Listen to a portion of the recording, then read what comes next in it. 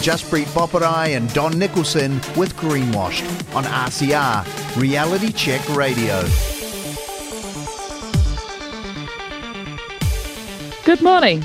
You are listening to Greenwashed with me, Jaspreet Boparai, and my co-host, Don Nicholson. Thank you so much for joining us this Monday morning. And here's to a great show. We are looking forward to talking today about ESGs, a few developments in the climate space, as always. But we'll begin for now with some feedback. But before that, here's a reminder. Our text number is 2057 and our email is inbox@realitycheck.radio. So one feedback that caught my attention, and we only have time to tell a couple of those here this morning, but this one, it really spoke to me. It says, "Hi Jaspreet, I wanted to mention about the Greenwashed podcast you did with Don. As a worker in the dairy industry for over 11 years, ending in 2019, I found the struggle as an employee was that I had to be paid less and work more hours, using more skill sets than overseas workers. They were looking to go for residency. I was like a sacrificial lamb. I worked often for friends who got citizenships and then employed immigrants. They are now paying a horrendous amount that I, as a Kiwi, could only have dreamt of, and were not or were unable to do stuff like tractors work, mowing, and took time off for various reasons, including religious and cultural. I was never offered options, didn't take sick days, and was prepared to work outside the standard hours to look after the animals. Often inexperienced people who did not care too much about the environment, animals, and the other aspects of farming got better offers than me. This is my experience. I have worked with many nationalities and trained many of them. I was never promoted to manager, even though I worked on the farm as though it was mine, like a farm girl. I never said no to a single job unless, of course, it was immoral. Really hard workers are not required is my conclusion. In the end, I feel like it just cost me my relationships with my children, but I would still go back and do it all again. I love the farm life and I miss it. Anyway, just my short thoughts. Thank you for what you're doing. Have a great day." Don, what do you think of that one? Well, it's got to be the saddest message we've had. And it's an indictment on the New Zealand system, Parliament, the immigration, you name it. It's just the employment law. It's just a sad indictment on what we've inherited as a country from. I don't know whether it's just the last 5 years of government or whether it was beyond that, before that. But your heart goes out to this lady. She's clearly wanting to be a strong rural supporter and worker, and being treated as a second-rate citizen in terms of her wages, let alone her status, is just obscene. Yeah, and this is something I have spoken about. Now, many employers, I would like to hope, are not doing this out of choice. It is being forced upon them. And for listeners who remember, there was somebody who messaged us in saying that Jaspreet wants her workers to be treated as slaves and pay slave labor or something on those lines. My issue there was exactly what this lady has pointed out to us. Look after your own backyard first. Do the right.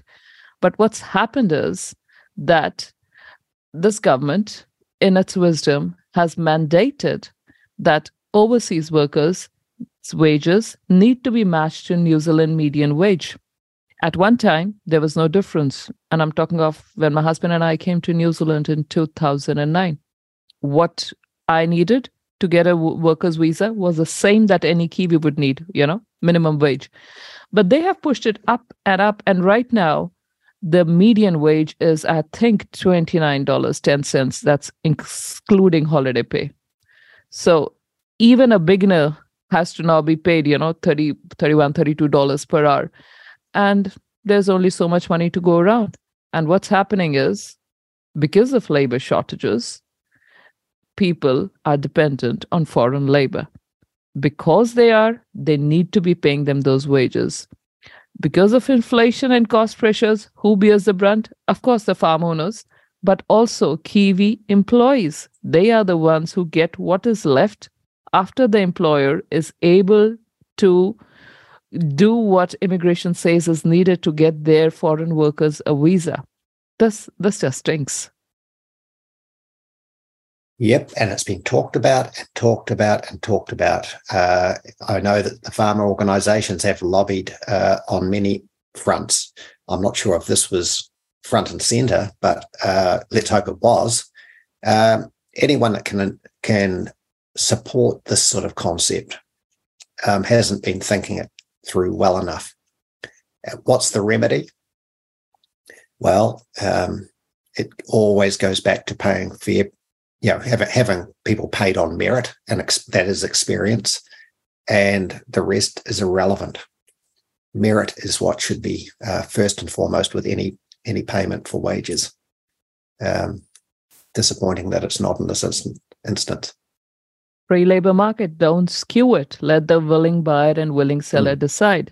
Something similar what they have done in the case of Pines, and incentivized foreign owners coming and paying higher amounts for New Zealand pastoral properties than a fellow Kiwi can. And then you see that vast mass pine monoculture that is supposedly going to save us from climate Armageddon. Oh yeah, and of course, if you weaken the currency with the way we've governed the country in recent years, we are just making it easier for outside capital to come to the country and take an easy chunk of our land or buildings. Now, it shouldn't be that way. You're right, Jaspreet, but that's because New Zealanders consistently sign up for more government, not less. Less government's better, but we don't sign up for that. New Zealanders vote in each and every election for even more money beyond what would be fair and reasonable with population growth. And you've only got to look at these stats for government spending in the last 5 years. And I know there was a pandemic in the middle of it, but it is now an obscenity, the quantum that's been borrowed and spent on our behalf by this government, and it can only be paid back by real hard-working Kiwis getting us back on track. And that's the dilemma. We've got all these people in high places saying they don't want the environment used. They don't want farming. They don't want mining. They don't want fishing to any greater extent than it was before. And they can use the word sustainable as long as they like. But the people putting more pressure on the environment aren't farmers, aren't fishers, but government policies. Because the only way we're going to pay the bill as a country is to use the environment. Mm-hmm. We keep selling out, and we're going to talk in a bit about smart cities and stuff as well. You look at the wiring diagram for all of these people that are involved. Doesn't matter how you cut it. None of them have earned much in their life. They're being paid by all of us. And I call them reef fish. It really annoys me. It's what I've always been after. But and like I said in previous weeks, there is a fine line. These people all do have the right to demand. Well, they do demand, they do consume, and they do speculate like you and me. So it's all about balance. None of us want to say that what we earn should just be ours and ours alone. We spread it through the whole machinery of a country's economic behaviour. It's just skewed at the moment. And I'm sorry, that diverted way away from the lady and her dilemma with the wage system here and the immigration system. But it's symptomatic. This whole thing is symptomatic of New Zealand today. And reading that article of Bob Jones a couple of days ago about the rankings in the IMF, International Monetary Fund of New Zealand, it gives us a massive fail. It's cringeworthy after 35 or 40 years of reform that got us back on track to have wasted it in 5 years. I find it obscene. I've used that word obscene 3 times in this interview already. I better stop. We have another feedback here. This is from Sue in Wellington. She says, and this is because Don and I had spoken about smart cities last time, and I believe RCR has heard from the New Zealand Australian country director, Jannat Maqbool herself, and we might be getting her on at some stage. So she heads the New Zealand Australia Smart City Network. But right now, so Sue had emailed her council. She writes to us, "Hi guys, I had asked our council, did they sign us up to 15-minute smart cities, as I'd heard on RCR that NZ was the first country to have all councils signed up. Here is their reply. Kia ora, Sue. We have not signed up to become a 15-minute city and don't know how we would. We are not aware of any centralized body that is managing this idea. We are planning for the future of the Kapiti Coast and have developed a growth strategy to guide this work. It's called T Tupu Pai, Growing Well, and was consulted on in 2021 and adopted in February 2022. You can find it online on the Kapiti Coast Council's website. This and other strategies inform Kapiti's long-term plan, which outlines our planned activities. We talk of well-being and a set of principles, applications for our communities and neighborhoods to encourage low-carbon living and enabling choice. It also applies government direction, blah, blah, blah. Recently, councils have adopted some priorities, so on and so forth. But yeah, they say they have no idea that there is planning for smart cities. And I have no reason to disbelieve them, because I'm sure if you ask any councillor across the country, they would have no idea. But until we can get Jannat online here, I am going to see if we can get part of her interview on for you and listen to her. So this is Jannat Maqbool. She is speaking at a LinkedIn local Hamilton chapter event called Living in a Digital World. This is a excerpt of her talk on July the 6th, 2021. Here goes. Your data, what they do with the data, and the fact that you give them permission, but the reality is it's all happening now anyway. Your data is being sucked off your phones and your devices and everything that you do now. So the best thing we can do in that space is awareness. The other thing that I do is I'm the country director for the smart. This is not enough time to go into what you need to do about data. The other thing I do is I'm the country director for the Smart Cities Council Australia New Zealand. So we're working with 78. New Zealand is going to be shortly the announcement. We're just waiting for our partner organisation to sign the MOU. New Zealand is going to be the first country in the world to have every single local government body working on a smart city strategy ever.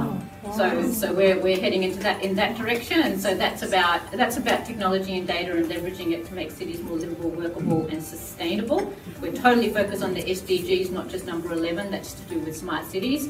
Our big conversation in that space is the future of place. What does place look like? What does it look like, not just from a council perspective, but engaging with our communities, but what does it look like in terms of planners, infrastructure specialists, environmentalists, all of that. What does the future of place look like? It's no longer a city, it could be a town, it could be a region. So that was Jannat Maqbool speaking about smart cities nearly 2 years ago now. And, if that is the sort of future you'll live on, I have absolutely no problem. But I think my problem is that people don't know. Even councils don't know what they have been signed up to. And Jannat, she refers to waiting for the partner organization they have in the space to sign the MOU. That partner organization, Don and I spoke about last week, is ALGIM. And ALGIM is your Association for Local Government Information Management. So it is this organization that consists mostly, to what I can see, of chief information officers from a dozen odd councils that have signed us up to this particular agenda of smart cities. And I really admire Jannat being so upfront. She speaks about the fact that they are focused not just on SDG 11, United Nations Sustainable Development Goal number 11, that's on smart cities, but all of the SDGs, which is exactly what Jacinda Ardern said in 2019 at the Goalkeepers in New York, that New Zealand will be the first country in the world to put these sustainable development goals into our very legislation. So, Sue, your councillors might just be completely right. They have no idea that this has happened and that we are the first country in the world to be signed up to these smart cities, but it has happened. You might like to enlighten them further, or we might have Jannat coming on RCR sometime soon and get her take on it. But my issue here is choice, transparency, and democracy. What are your thoughts, Don? Well, all of the above. But what was intriguing within that excerpt that you've just played was the gasps and the giggles from the crowd when Janet talked about how the data was being sucked from their phones now, as if that was acceptable. They laughed and they were sort of a bit of humour and mirth about it. Well, I can assure you there's no humour and mirth coming from me on that. We do know, we assume, listening to people like her, that this sort of stuff could be happening. But to have someone like Janet actually say it is happening should put the fear of up everybody. It should put the fear into all of us, because, the data of the individual is sacrosanct. And, it is being that individual ownership is being tested all the time. The other thing that got me was she talked about the future of place. Why do these people have a mortgage on these ideas? I mean, place has been around since time began. Since man and woman inhabited the world. What the heck's going on today that there's some unique idea of place? I actually happen to like my place. I'm not going to tell anybody else how to be placed in the world. We do understand that New Zealand's got a dispersed population compared to some places, but, we like it that way, don't we? And yet the next generation may not. They may say they want to live in high-rise and dense, high-density housing areas with no playgrounds, no room to run around other than a communal one. So there we use a word called communal, and that has its there's a lot of words can come from commune, and that's what I don't like about it all. Go back to my individualism story. It seems these people just don't want to have it. They want to have us all in little boxes, controlled. And if you're signing us up to something, which you say is absolutely going to change the way New Zealand lives, is going to change the way our cities look, the way we lead our lives, where was our input into that? I can tell you, I have watched council proceedings like a hawk, both behind the table where I am now and when I was not in council. And I saw nothing like this pass through. And as Dawn can tell you, I don't have a life. I enjoy reading paperwork till the cows come home, literally till the cows come home. And I saw nothing of the sort. So that is where I take umbrage at this. Well, and that's great that you do take umbrage, because I take umbrage that no New Zealand politician is willing to acknowledge this. Even today, they will not acknowledge that the United Nations SDGs are rummaging through everything we do in our local government, let alone central government. Why that denial? I don't understand. I mean, this is coming at great cost to every ratepayer and every taxpayer. As I talked about earlier, we're feeding the reef fish all around the edges of this. I mean, I got a hell of a shock the other day to read in this sort of same, and I'll say to your listeners that Jaspreet gives me a big bundle of links to open. And there I saw the Auckland City signed up by Phil Goff, former mayor, is part of the new Green Deal concept, which was, as we know, was sort of first mooted, as I thought about, in the United States. But there's, is it 40 cities around the world, including Auckland, part of the new Green Deal? Yeah. Staggers me. No, there is quite, it comes back to saying this thing, when they started talking 2-3 years ago, a team of 5 million, that I like to be part of teams that I have chosen explicitly to be a part of, not just herded into a group that I never was given an option to opt out of. It is somewhat same here, and I hope we can get Jannat on and we can speak more. But the issue here is not I've often seen people attack the messenger. The issue is to be able to have a conversation in this space, regardless of whosoever is the messenger, is it Jannat or your counselors or anyone, that whatever happened to a democracy, whatever happened to that, you would think that, we as a country, New Zealand, all our councils, we have a spokesperson called LGNZ. You look up their website, www.lgnz.co.nz, and they say, what is their vision? And they say that their vision, for them is to make New Zealand the most vibrant, thriving local democracy in the world. In fact, to quote them exactly, to quote LGNZ, they say, LGNZ provides the vision and voice for local democracy in Aotearoa. We have a bold ambition to create the most active and inclusive local democracy in the world. Where is LGNZ on this? Where is the statement from them that we have, signed you up to this whole smart cities agendas? And it's been quite a while, guys. The code for the smart cities, New Zealand, Australian smart cities, were released in 2018. Dawn and I went into it last time. You can find more details in our show notes from last week. But it refers to planning documents from the world over, right from eco-districts, an American concept, and where they speak about having, cities that are about racial equality and climate resilience.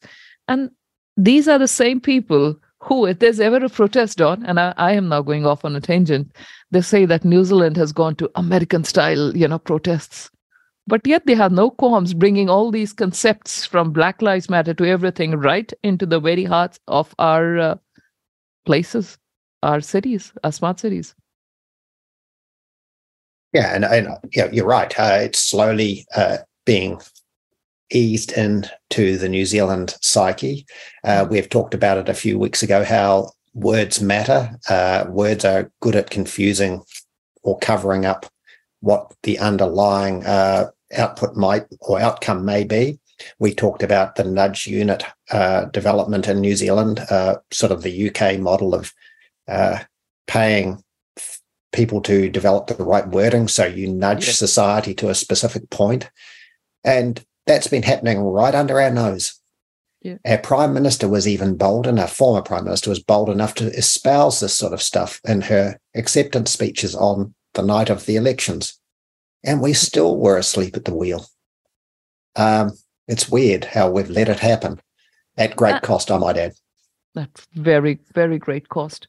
So Don was talking about the Auckland, being a part of C40 cities. We just didn't stop there. Aucklanders, you also have a C40 Auckland Women for Climate Mentorship Program that supports the emergence of Auckland's next generation of women climate leaders. And I see on the Auckland Council's on the C40 website, where they're talking about New Zealand, that the program has just closed. It closed in March, this year's intake. But you have to admire the level of, planning to create these influencers and movers and shakers about, honestly, if climate was about everything, what does it mean about suddenly women in climate, or women are affected more? Or we saw when the floods happened, there was a talk of Maori communities being affected more. What is this whole obsession about placing us all in neat little boxes, tagging them? This is what you are. This is what your identity is. And yeah, there we go. But it's about diversity, equity, and inclusion. Simply, it's the regime. Everyone's feeling that they're not being looked out for as well as their neighbour. Again, it's about stealing individualism and trying to make your own way in the world. I'm mystified by it all, Jaspreet, but then I have to sort of look at it this way, that I've been lucky enough to get out of the regime that I was in. I was a state employee in the late 70s, and I couldn't stand it, so I went back into private enterprise, and I've never come out of private enterprise. And I sort of see how these people find their way in. They get educated and they see a niche and they become salespeople for their words. And it becomes quite attractive to a counsellor or someone who listens to the sales pitch about let's set up a community market or something like that. And the rest is history. You slowly, I think the word is wheedle your way into the networks, and you're there. Now, did they used to exist before the reforms of 1985 in New Zealand? I don't think so. This is a relatively new concept. It is very symptomatic of the whole woke movement, isn't it? This wishy-washy, feel-good, and yeah, we are all in this together stuff. But when you look at it, there's these very deliberate agendas that are pushing this. You mentioned, you said all of this is about diversity, equity, and inclusion, Jaspreet. There is the C40 Auckland Women in Climate is not the only one. We're going to highlight a couple more here. One particular organization, it is called the Future Leaders New Zealand. The website is just futureleaders.nz. And it says Future Leaders is a free and accessible part-time program that supports young people aged 16 to 25 to connect, develop skills, confidence, work on meaningful projects. But then they define the meaningful projects for you. I'm looking at last year's one. Last year was well-being and climate. And then youth climate huis. They ran in 6 communities: Kawera, Opotiki, Whakatane, Kaikohe, Whangarei, and Greymouth. And then they give you the demographics. So again, if it was just about youth, 16 to, 16 to 25 years old, let's just leave it at that. No, there's demographics available on futureleaders.nz page. 78% Maori, 6% Asian, 3% Pacifica, 28% New Zealand European. So literally everywhere where I look, it seems you are nothing unless what your DNA or what your ethnicity is about is put into the picture and you view the world through such a lens. And our children are being indoctrinated on this DEI, which is the American phrase for it. They have, in America and most big corporates, you will see diversity, equity, and inclusion managers. This part of an HR support function. And it's slowly been becoming bigger and bigger. And they've begun local chapters here. This is, I worry for our youth. I really worry for it. Coming from a country, India, where separating us on basis of religion was what politicians thrived on. I watch it here and my heart sinks. Yeah, creating division. Interestingly, I think in some websites I've looked at, it's not just DEI or let's say DIE, either way. They add B on the end of it. So it's DIBE. And the B stands for belonging. God damn, I just, how soft and woke and weak is all this going? There used to be a time when you would be expected to go to work, do a good day's work and go home. It has now come to all these costs are ultimately. Why are we talking about this? Because none of this comes without associated costs. None of this. Look around you. Are you hearing of prominent businesses? By prominent, I don't mean big, but businesses, that was sort of the cornerstone of your local community closing. We've had 3 pubs close around in a 100-kilometer radius around here recently. And it is not just Southland. I would presume it would be happening in other places. These businesses are, of course, being hammered by costs, but there are other costs that are coming in slowly. It's only the bigger businesses that can afford much of this. And dominance is the worst thing a community or a country can have, dominance of any player. We know that competition creates better outcomes. You do, and if you ever want diversity, you actually have competition. That's what you have. But this diversity we're talking about here is, it's about well, it's clearly, it's hard to define what the It is diversity is just here. DNA-based diversity, I would say, or diversity based on your sexual orientation, which ordinarily in a workplace shouldn't even matter, should it? I wonder, how do these organizations that are now reporting on the sexual orientation diversity of people, so did they go along and ask, are we've reached that stage in a workplace, is to ask, then I'm a dinosaur. But you work with your fellow colleagues. On occasion, you might have something to, as a mom, you might have something about your kids' sports going on or something. But other than that, I would never ask anyone about any such thing. But then that's just an old-fashioned idea. Seems to be old-fashioned. As I said, I worked for wages when I was younger. I clearly remember being bullied by women in the workplace, but I just accepted that was normal. Never ever had a man bully me. And I read the stats out on another part of the show that 80% of the bullying in the workplace is woman to woman in New Zealand. So I found it the other way around. I found misandrists abounded in my life, where they thought it was okay to bully the man. So this is all but I just tough it out. I mean, I didn't need someone to hold my hand and say, get over, come and see me and have a bit of counselling. I know it sounds like old-fashioned, as you say, Jaspreet, but it's how humans work. There is a power play going on every day, but we don't need all this stuff. I mean, you go into the site even a bit further, and this campaign's being run by this. Where did I go to? I went to. It was Woman in Urbanism, I think it was. And I went in there, and there's kids, cars, and climate. And then you see all the cartoons, all the caricatures and pictorials, and you think, how many of these things have we got to suffer? Some of them are okay, no problem. But when you showed me earlier in the day pictures of the latest books that could be available around trans kids and the like, I mean, where does it all end? We've asked this question so many times. It's got to be talked about. I was disappointed the other day to hear on Paul Brennan's interview with David Seymour that David didn't want to be questioned or put Paul under a bit of pressure about trans people reading nursery rhymes in schools.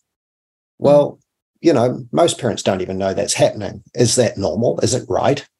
Is it acceptable?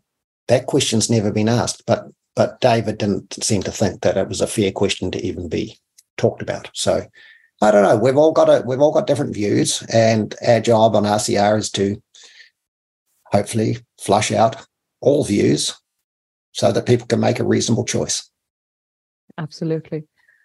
Well, when I looked at this futureleaders.nz website, went to the About page, as I'm prone to do, and it seems they are also the organizer of another NGO, I'd say. This is called the Festival for the Future. Their website is a bit odd. It's festivalforthefuture.co, just .co. And when I open that website, I see straight away the first image is Shanil Lal, our New Zealander of the Year.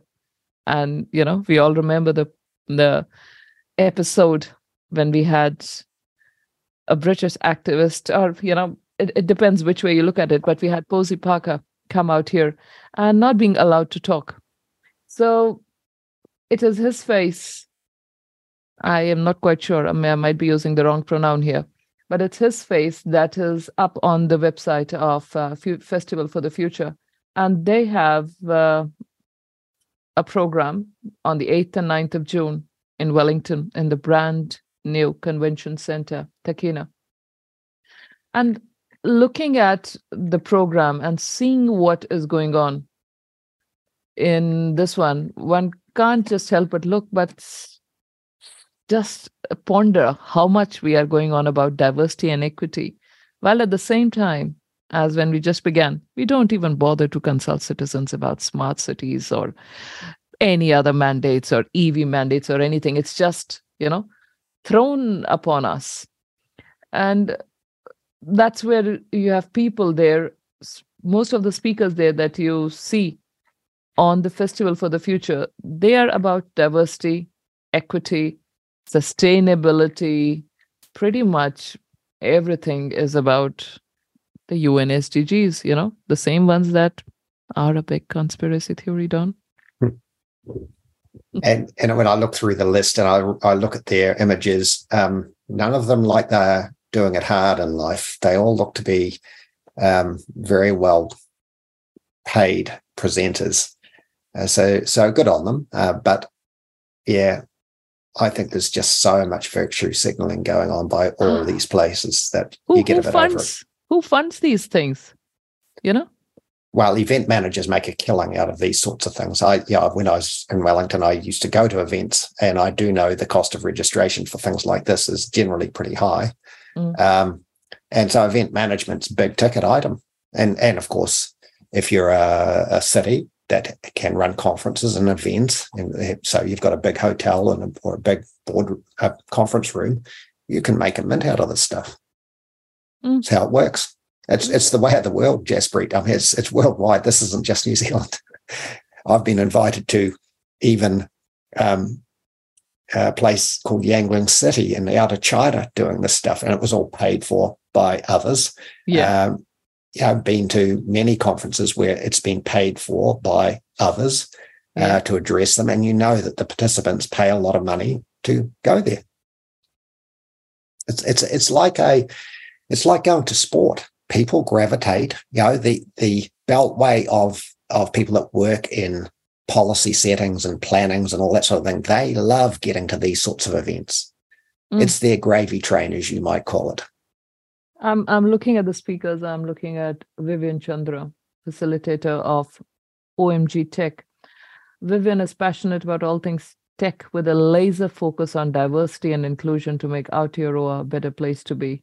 And she is, in a day job, accredited facilitator of the Ministry of Education, demystifies technology for teachers in Aotearoa. The word they've actually used is kaiako for teachers. I'm probably pronouncing it wrong. And to enable them to influence the next generation of Kiwis. And in one of her many side gigs, Vivian works with other tech peeps at Ali Skills, Aotearoa NZ, to bring JEDI. Now that's another new term. What is JEDI? Justice, Equity, Diversion, and Inclusion skills to corporate Aotearoa. In addition to her work, she is an accredited personal safety trainer with Kai Haumaru, a feminist treaty-based organization. So again, you see the adjectives being used: feminist, treaty-based. It's almost like until you bring every bit of this what you believe, what you think, what you identify with critically, race-wise, it doesn't seem to be done. And she's currently a PhD student at Waipapa Taumata University of Auckland, researching the effectiveness of relationship and sex education on rangatahi boys. Gosh, one wonders at the value proposition, and I have no doubts Vivian is very, very accomplished in her field. She's got currently a PhD student and all of that. Where's the value proposition in this? What does even, all these catchy acronyms, JEDI, Justice, Equity, Diversity, and Inclusion mean? I came to New Zealand 14 years ago. This has slowly started entering the lexicon. I could tell you, had all this been going on in 2009-10, I would have run for the hills. I didn't see this until more recently. And those of us that have been here forever have let it just creep in. None of these people will have started out their life this way. It's part of the regime. They've been allowed to find their way in and also have been paid to continue in the vein they choose. And so some of them will be very entrepreneurial and good on them. We've given them the platform. But you've just used a term, the value proposition. Now, when I first heard that, I thought, what does that mean? And of course, we know what it means. It's about getting value.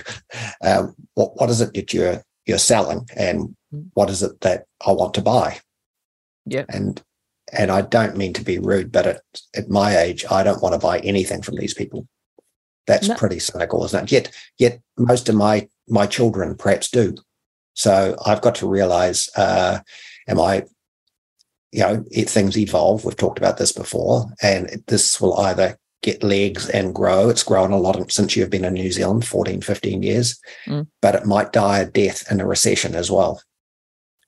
It didn't in the GFC. So fat hope it might die now, but because I think we are heading to tighter times. But, people will have to get a value proposition from this. And I'm not sure I can see one.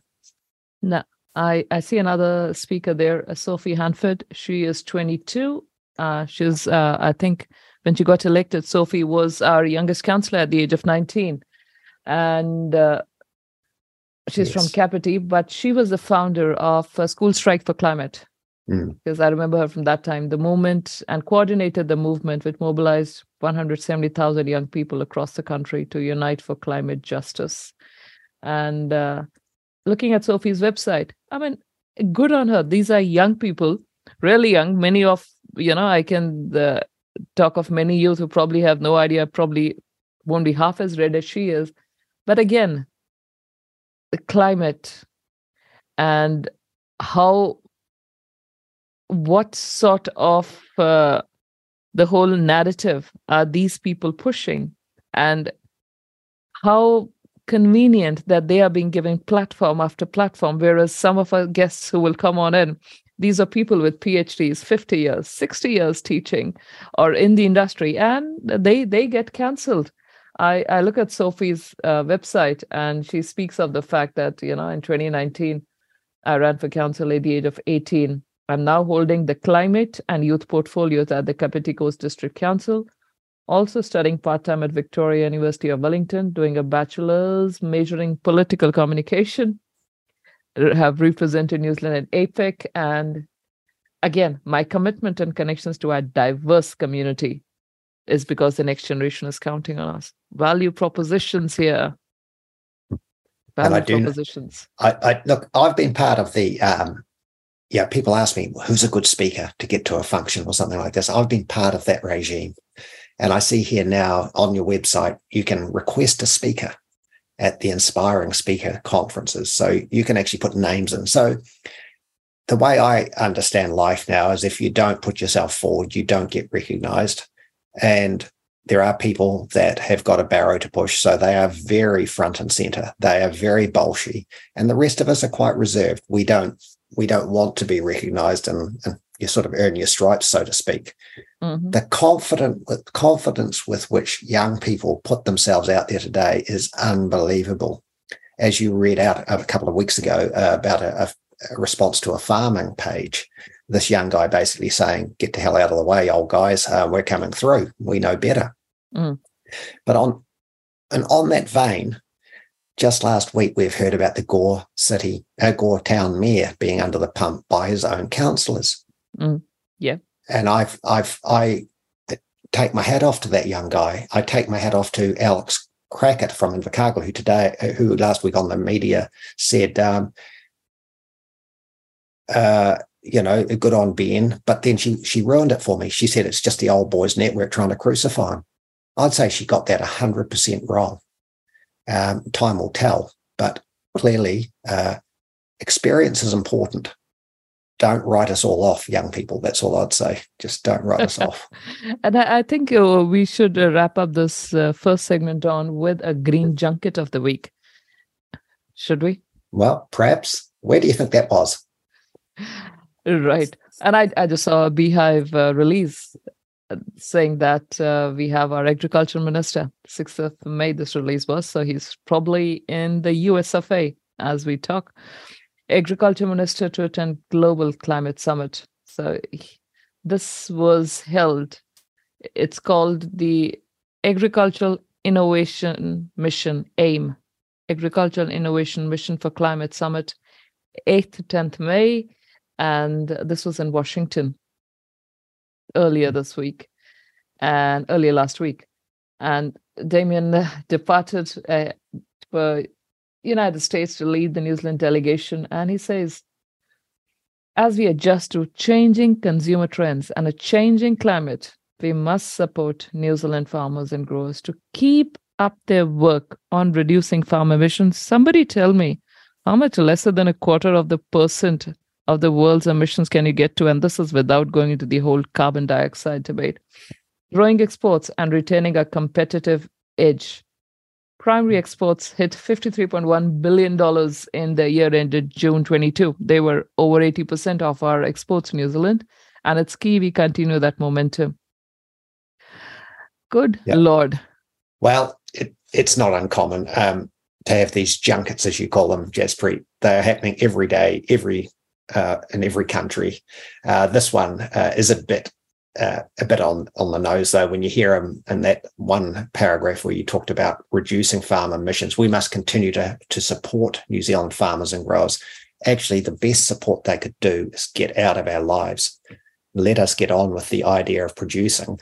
And with our companies that we export through, or as individuals being the people that set the platform for that trust and safe product that they want to sell to the world. It is the business of government to set the platform in terms of opening up corridors to trade, but then they don't own the product, so get out of the way. That's the bottom line. So junket of the week, look, we'll call it that, but it's not uncommon. People and companies are always putting people on what you might call junkets. It's just that value proposition. You can't see it, can you, Jaspreet? I cannot. And when I open the website of this place it is gone to, aimforclimate.org. Again, Don, you can't miss the diversity equity. It says diversity, gender equity, and inclusion are critical to the success of this climate mission.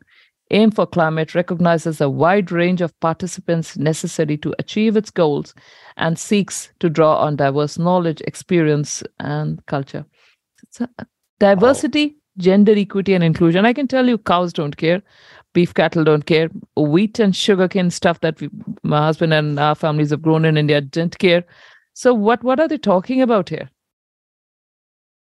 I pass. I don't know, but when I see the word sharing information and collaborating and all that sort of thing, I'm cynical. I mean, it goes back to, and it's like I'm a broken record today. The rights of the individual being bludgeoned by big government. I'm just over it. But, until all of us are over it, it isn't going to change. This is the regime we've chosen for the moment. It's been growing and growing and growing for many decades now. This last 5 years have just been the worst. And I would argue that, and I was thinking that Sir Bob Jones' article about the IMF and New Zealand's state in the world sums it all up. We've just wasted 35 years of improvement and lost it all in 5. It's just not ideal, but that's a miserable way to end this topic. But New Zealand, those New Zealand farmers and businesses are under the pump right now, let alone homeowners. What a hell of a mess to the governance of the last 5 years. What a hell of a mess.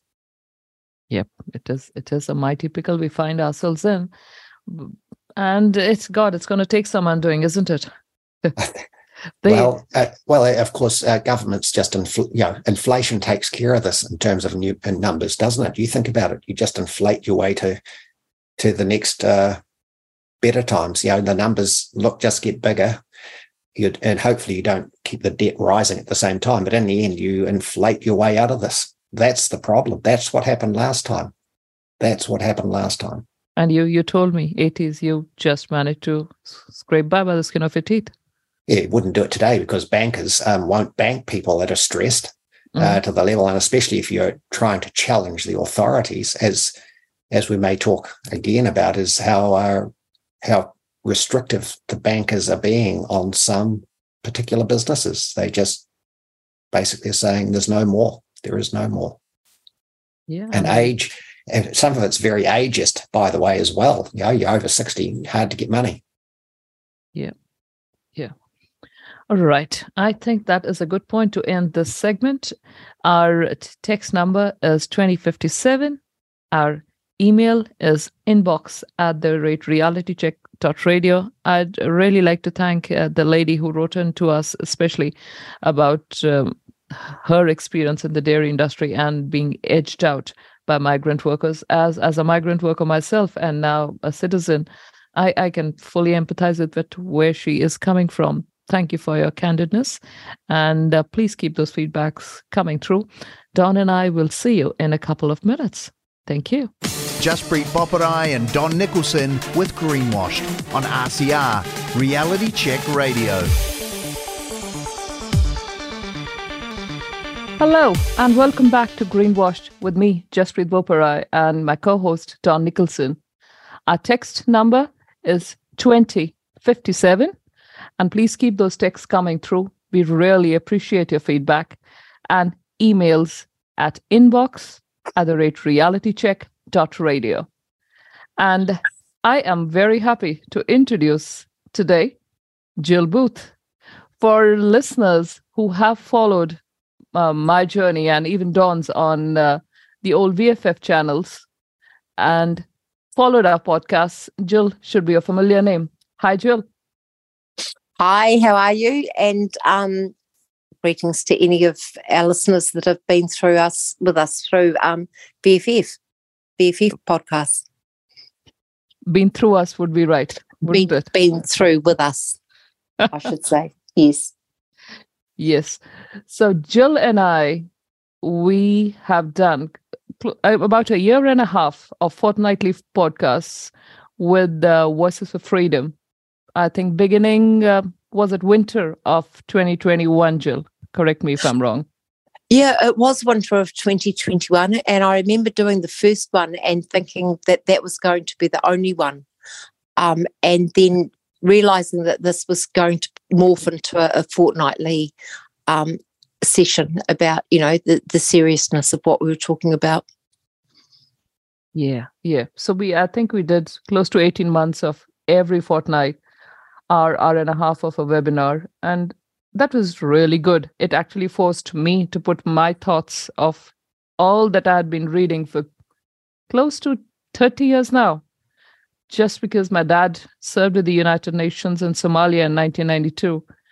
And, the brain keeps collecting bits of information, and doing those webinars with Jill forced me to put my wayward thoughts into a more coherent form.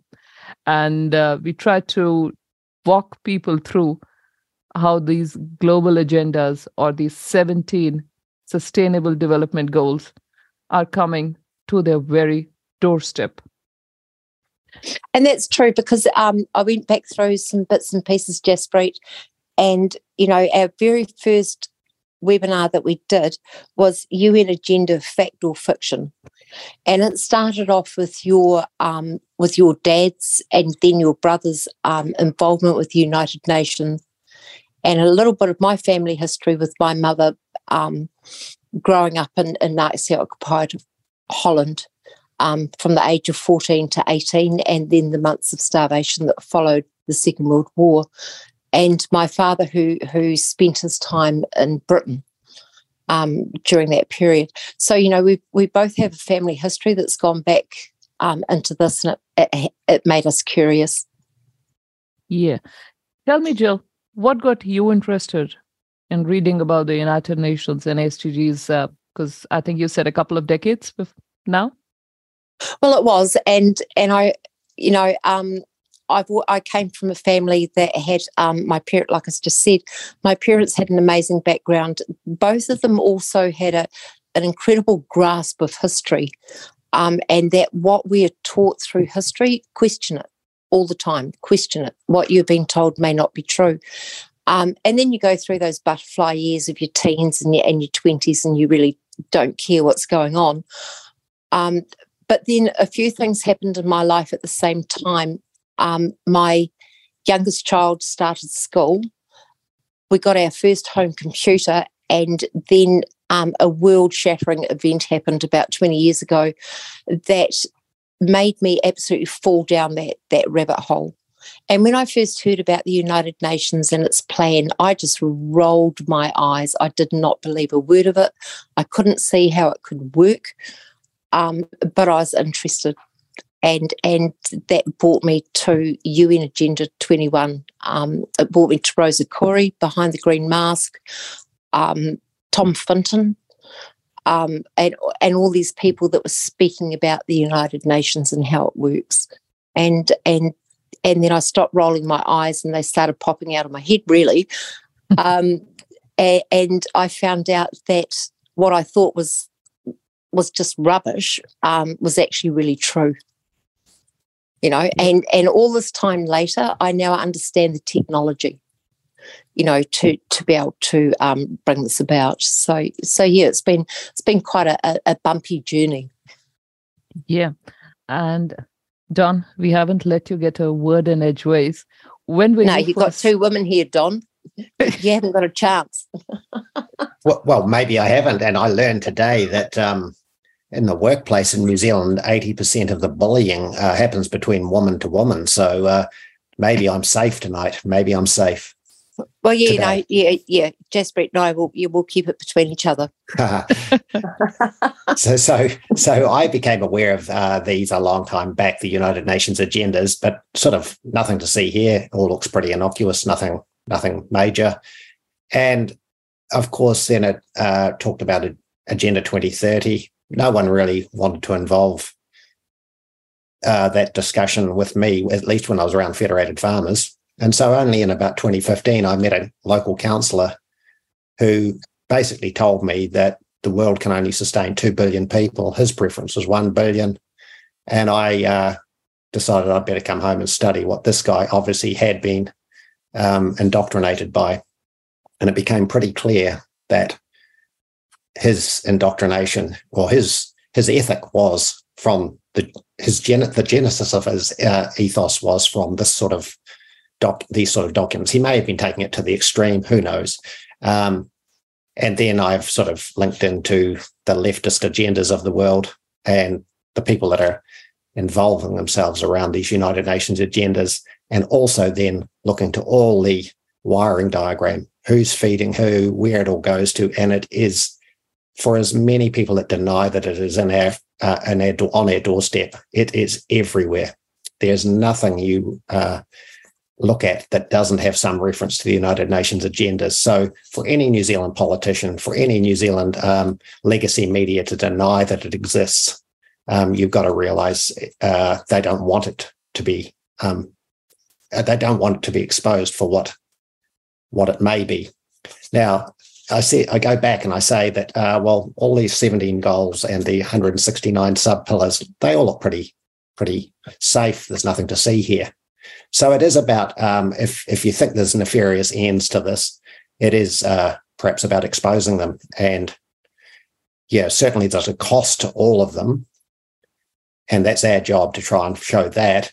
And it's our duty to, make sure that the public are informed from at least our angle. Whether they believe us or not, it's up to them. Well, that's true, and sometimes you've just got to keep going directly to the horse's mouth. And so on YouTube, there's an amazing video, and it's Jacinda Ardern at the Goalkeepers Conference, where in front, this was hosted by the Gates Foundation, and our Prime Minister of New Zealand signed New Zealand up to the United Nations 17 Sustainable Development Goals.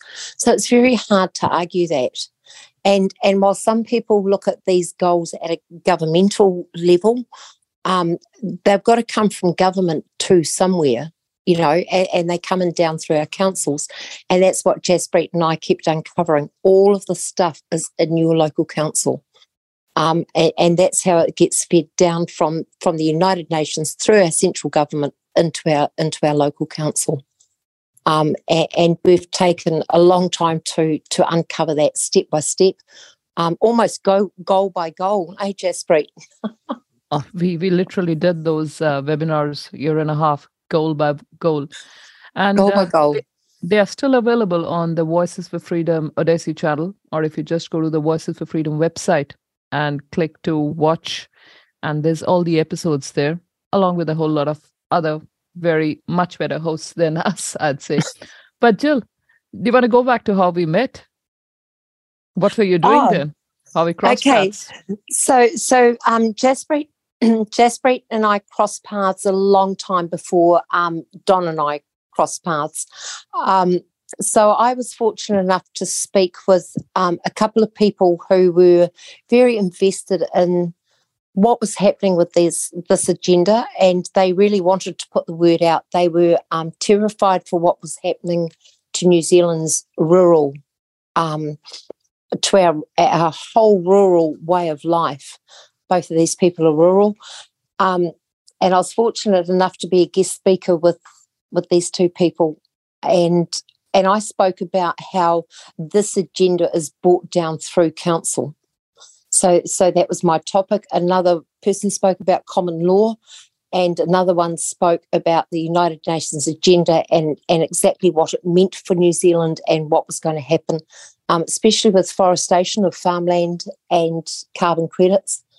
So I met Jaspreet at one of these meetings. Yeah, Agricultural Action Group. Agricultural Action Group, yeah. And then she was at another meeting that we were at, and then suddenly we clicked. And I'll very openly say I'm so blessed to have Jaspreet in my life. You know, this woman is a powerhouse of knowledge, and she retains things. I don't. I forget. You know, and I have the structure of things, but Jaspreet has detail. And then about a year later, I met up with Don, and his knowledge of the climate change issue is massive.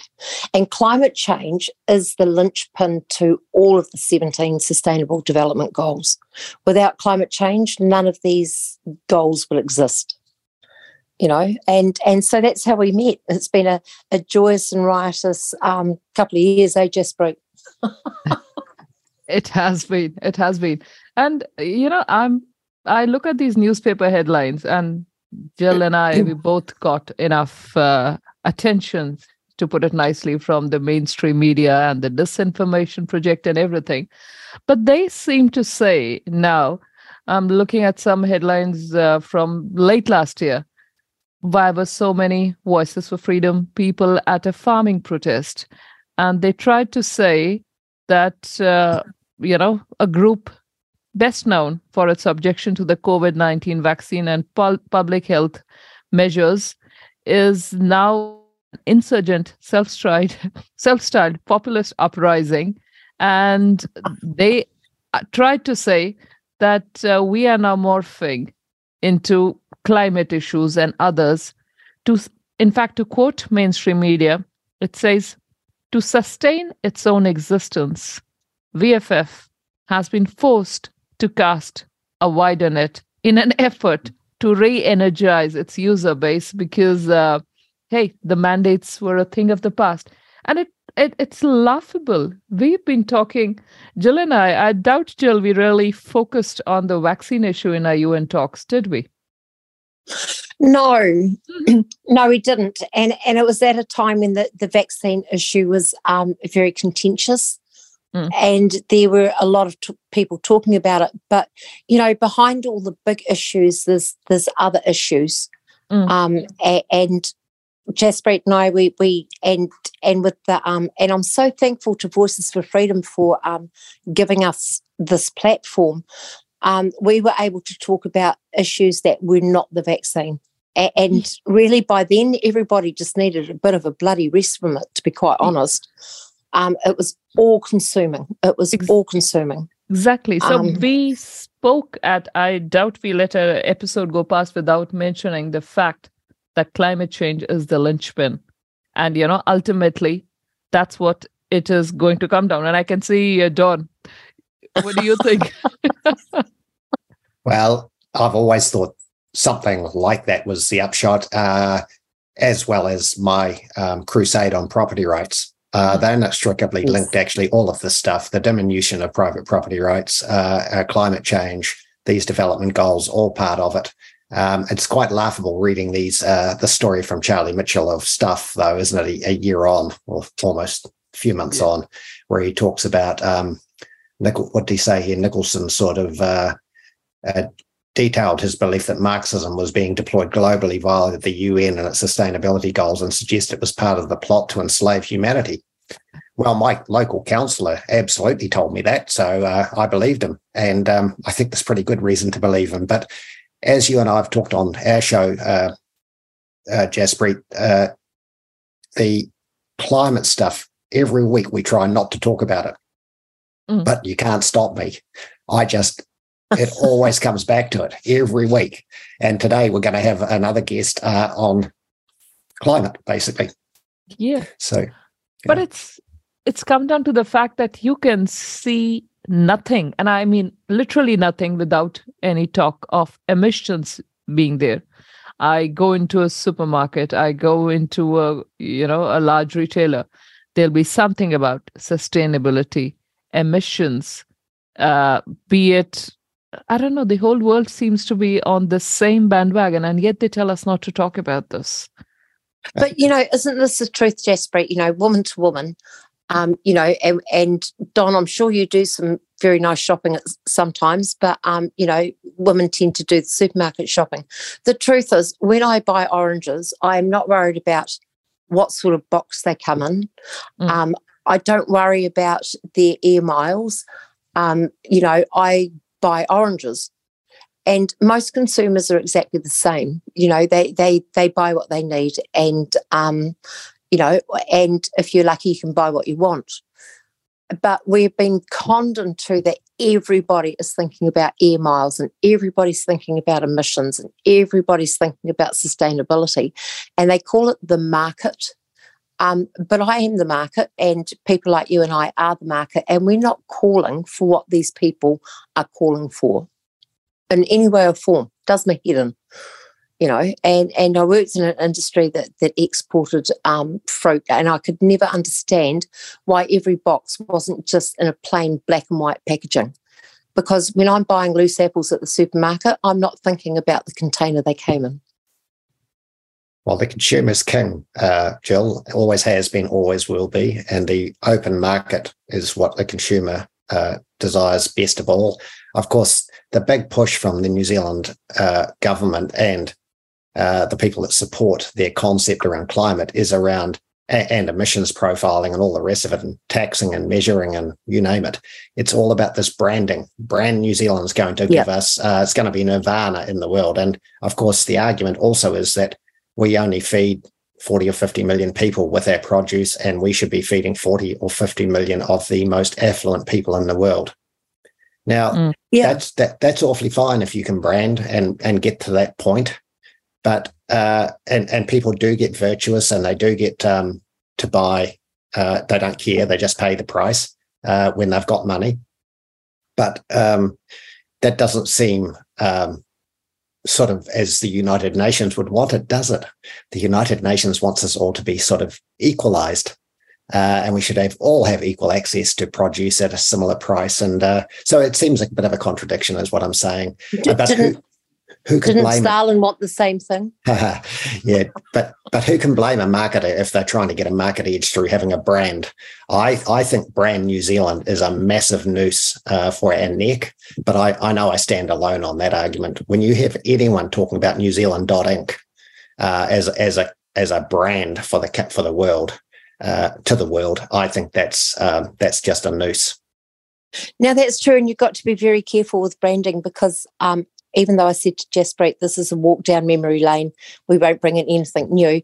But just look at Bud Light. They had to go through this, and we've spoken about this. The ESG. You don't get to get a bank loan. You don't get to export unless you meet your economic, social, and governance goals.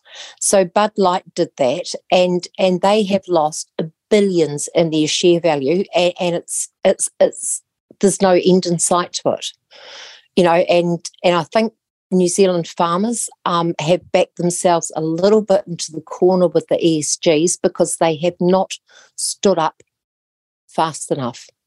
And we've warned Jaspreet. We've tried to put out the warning to our New Zealand farmers to say, that this is coming for you under these goals. as per stuff, Jill, what we've tried to do is try to be relevant when the vaccine issue went. It is crazy. The fact is we've never spoken about that. But this leads me into that email that popped from Fonterra today to Fonterra suppliers. Fonterra is our biggest co-op, dairy co-op in New Zealand. And they had indicated last year that there'll be farm gate emissions now behind the farm gate. So farmers directly will be having to account for them and pay for them. This was last November. The email today said that, we had indicated and now we are going forward with it. I'm reading out the email verbatim. It says, to recap at a high level, we see 4 key reasons why Fonterra farmers need to set and deliver on what's known as Scope 3 targets. 1, our strategic choice to be leaders in sustainability. 2, retain our high-value customers and access to markets. 3, continued access to funding and capital for the co-op and farmers.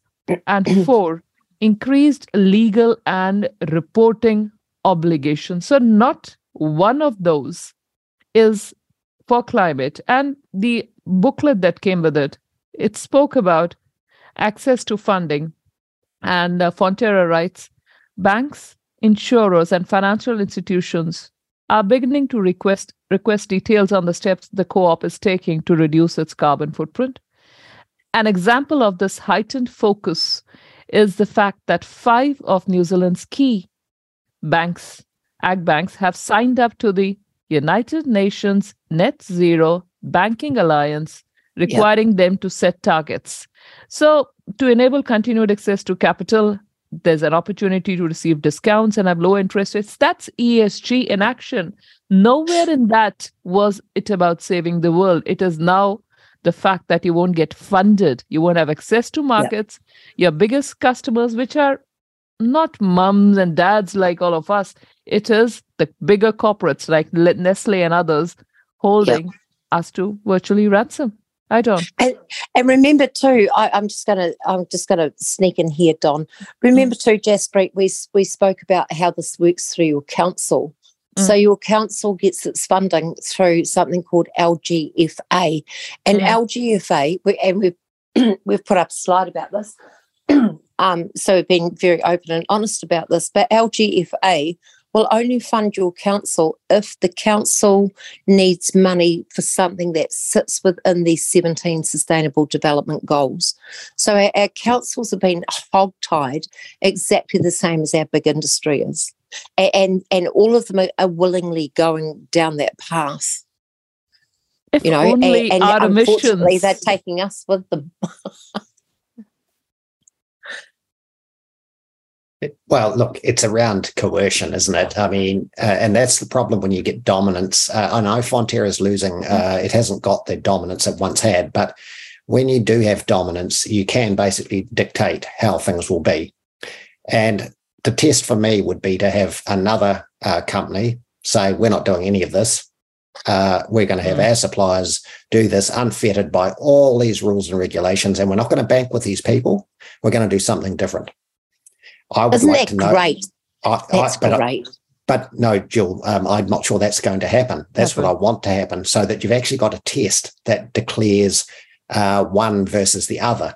Now, my guess is that for jumping all the hurdles, the payout to a supplier wouldn't be much different. If not, it may even be better in the company that did nothing. Who knows? But we're not even allowed to do that test because of this argument that I've just posited before about New Zealand Incorporated. We all hunt as a pack, and people who know me know that I'm an absolute individual in my own area. I did my own farming systems. I was quite successful for a long time with a high productivity sheep and animals and farming system, but I didn't expect all my neighbours to do it. The saddest thing I did in my career was put all my animals in the same pot as everybody else's. I wish I hadn't. I wish I'd done my own provenance branding and been let the market decide. Yeah, absolutely. Yeah. But we love this. The farmers in New Zealand love the safety in the numbers of a co-op. Now, I do understand how in the 1950s or around that period, farmers were screwed by the British companies that were family-owned type companies, and that's why they formed co-ops. So, yeah, there's a mix required, and we just don't have that mix. I mean, for instance, what's Tatua doing? I imagine they're ticking the boxes and even putting higher credentials on their products. Maybe yeah. I'm thinking because they have a higher payout, and I've just shot myself in the foot. That are they really, or are they just being genuine about their product management right through to the end, rather than having to justify ESGs and stuff like that? I don't know. Yeah, I think I just have contradicted myself, but I'd love to know the answer to all of that. And I did hear those bankers about a year ago talking about how you needed to be so careful about your measurements on your farms to get this supposed discount on your interest rates. Well, it won't be a discount. It'll be just the other people will be paying more. Banks aren't good at giving discounted interest rates. Yep. So anyway, it's where we are. It's not ideal, and recessionary pressures just might take the edge off all of the stuff. And when I read stuff online today, there's many companies say they're ticking all the boxes on their ESGs, but they're starting to be found out by the audits, so to speak, of the auditors of these ESGs. So, it may all fall over. Hopefully it does, but we're a long way from that because there's so many people feeding at the trough. There's so many people feeding at the trough of these things. When you look at anything online, there is event managers. There's all sorts of entities that just feed off all of this stuff. Yeah. It's deep. It's a deep swamp. Jill. Right from the beginning, Jaspreet, we spoke about, and I used to speak about this with the AAG, was the Manhattan Project. And the Manhattan Project, I always used to ask how many people knew, and I was always surprised at how few knew what it was. But, just to recap really briefly, thousands of people went to work every day, did their stuff for for 2 years or 3 years, whatever it was, and went home and had their family time and their weekends. And very, very few of those thousands and thousands of people knew what the end result of their labour was. And the end result of their labour was the building, the testing, and then the using of the atomic bomb. And this is how this whole thing is so layered, that people think that they're doing the right thing. They're working in their department or their compartment, and they're doing what they're told to do, but they have no idea what the actual outcome is. This is where this whole agenda, both 21 and 30, is so nefarious, because so many people have got no idea what the end result is going to be. And it breaks my heart. They think they're doing the right thing, and farmers sit at the computer for hours on end giving away data. Now, data is gold. You should never give it away, and yet they do. And data's been sucked out of our farmers, and then it's been used against them on so many different layers and levels. And the end result is really bad. I can hear the passion in your voice, Jill, and it's no wonder that you and I bonded over this. And yeah, it's certainly been a very interesting 2 years, and I have no doubt as this year goes on, there's going to be a whole lot more coming on down the pipeline. For anybody who's just joined us, this was Jill Booth from the Central Otago Valley, Teviot Valley, and Teviot Valley. And Jill and I have done a whole series of year and a half worth of webinars on Voices for Freedom's website about the Sustainable Development Goals. And we just thought it is a good time to sort of let people know where we all came from before we found this particular forum. Thank you so much for your time today, Jill. I have no doubt we'll have you back on. And you're welcome. Thank you. It's been fun, Jaspreet, and I just want to remind people that when we started these webinars, the very first slide that came up was one of a Medusa, a woman with a single neck, but a head of many snakes, and and that's what we've got coming for us. We've got all of these snakes coming out from this agenda, but it has got one neck, and that's really what we need to go for, And we've spoken about that quite openly down our, through our webinars. So thank you, Don. We'll catch up again and catch you later. Absolutely. And for listeners, our number to text is 2057. Dawn and I will be back in a moment. Thank you so much for joining us today. Jaspreet Boparai and Don Nicholson with Greenwashed on RCR, Reality Check Radio. Welcome back to Reality Check Radio with Don and Jaspreet on Greenwashed. Remember to give your feedback, email inbox at realitycheck.radio or text 2057. Your feedback's most welcome. Now, you may wonder why we preface this section with the song you've just heard from the Amoeba people. It will become pretty obvious in a moment because we've got a very well-known geologist on. And I've come up with this line from Will Durant. He said, civilization occurs with geological consent, subject to change without notice. Now, I think we've got the ultimate guest on here today, Professor Ian Plimer from Adelaide. Welcome, Ian. Thank you for having me.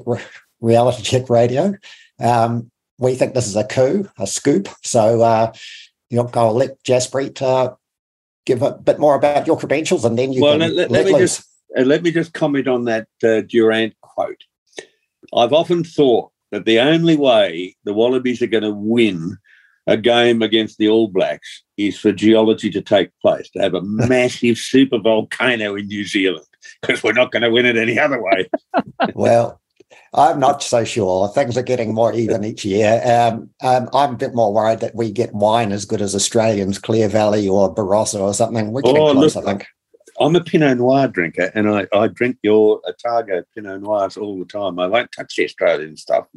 Your Pinot Noir's a little bit softer than the stuff from the Yarra Valley or from where I am in South Australia, where we grow some good wines, or the Tasmanian Pinot Noir. So New Zealand wines are very popular in Australia. Oh, very good. And I can vouch for that. Central Otago Pinot's just as good as it gets. Anyway, Jaspreet. I can also vouch for the Central Otago wines, though I'm more a South drinker. And with that opening from Ian, I like the way this is going already. But I'll just get the formal introductions in. Professor Ian Plimer is probably Australia's best-known geologist. He is Emeritus Professor of Earth Sciences at the University of Melbourne, where he was Professor and Head of Earth Sciences from 1991 to 2005. Prior to that, Ian was at the University of Newcastle as Professor and Head of Geology. He was also Professor of Mining Geology at the University of Adelaide from 2006 to 2012, on the staff of University of New England, the University of New South Wales, Macquarie University. He's published more than 120 scientific papers on geology and was one of the trinity of editors for the 5-volume Encyclopedia of Geology. I will leave it at that, Ian, and let you do the honors, because I could go on and on here. Thank you so much for having us, joining us today. Well, it's an absolute pleasure, because I didn't say pressure, did I? I said pleasure, I think, didn't I? I've always been interested in the way this planet works, and I can look at the countryside, read the land, I can look at a tile in the bathroom, and it tells a story. And as humans, we are hardwired to tell stories. And the story of this planet is absolutely fantastic. And what children are being told in schools about how there's one trace gas that drives a major planetary process and we're all doomed. This gas is actually plant food. This gas is the reason we can live. And these children are missing out on the absolute excitement of science. And in my field, I need to talk to physicists. I need to talk to astronomers. I need to talk to chemists. I need to talk to biologists to put together the complete story and the history of the planet. And there's some wonderful questions you can ask. You could ask a question like, well, when did it first rain on planet Earth? And that's not a question about rain. That actually, if you follow it through to the logical conclusion, is a question about the evolution of life. You can ask questions about extinctions. Yes, we've had major mass extinctions on planet Earth, but we've had over 20 minor mass extinctions, and extinction is with us all the time. We're getting species turn over all the time and come and go. And we're getting an increase in species, even though we're getting species go extinct. So there are some wonderful problems that are intellectual problems, but they're also practical problems. Where do we find oil? How do we find it? Oil formed in one place and moves to another. How can we predict what's happened and where it's gone? So I find this complete understanding of the planet is really quite exhilarating. And for 250 years, geologists have been writing about climate change. All the textbooks are full of material about climate change. And then fairly recently, we have these Johnny-come-latelys come along and tell us that there is a discipline called climate change, and we've all got to be worried about climate change. We've had these battles in geology 250 years ago where the surface deposits on Europe and Ireland and England were great boulders, and one of the theories was that this was from a war between trolls chucking boulders at each other. Another was that it was a remnant from the Noah's Great Flood. Another was that this was left behind by retreating ice. And these were strong arguments going on in the 1700s. And it was then that geologists realised that, wait a minute, Europe must have been covered in ice. And French geologists working in the Paris Basin saw fossils of tropical plants and tropical animals and came to the conclusion, hang on a sec, it must have been tropical here once. And of course, the great discovery was finding fossil alligators in the Arctic. So geologists have known for a long while that climates change, and they change for many, many reasons. They can change because we've got a bad address. A continent might drift across a pole. It can change because we have a pulling apart of a continent or stitching back together of continents, and this changes the way heat is distributed around the Earth on ocean currents. Climates can very easily change if we have a change in solar activity, if we have a change in the orbital activity, if we have cosmic radiation hitting us from some supernoval eruption way out there. We've known this for more than 100 years. We've known that the Earth's orbit changes and gets us closer or further to the sun. And closer, we're warmer, further away, we're cooler. And we've known this for over 100 years, yet all of a sudden we get told that the whole reason for climate change is due to humans pumping out traces of plant food into the atmosphere. So the ultimate climate scientists are the geologists. The ultimate understanding of the planet comes from geology, which integrates all the sciences. So this is why I'm fascinated in the way the planet works. And it's dynamic. And you know this in New Zealand. You've got earthquakes, you've got volcanoes, you've got sea levels going up and down, you've got land levels going up and down. This is quite normal in the history of the planet.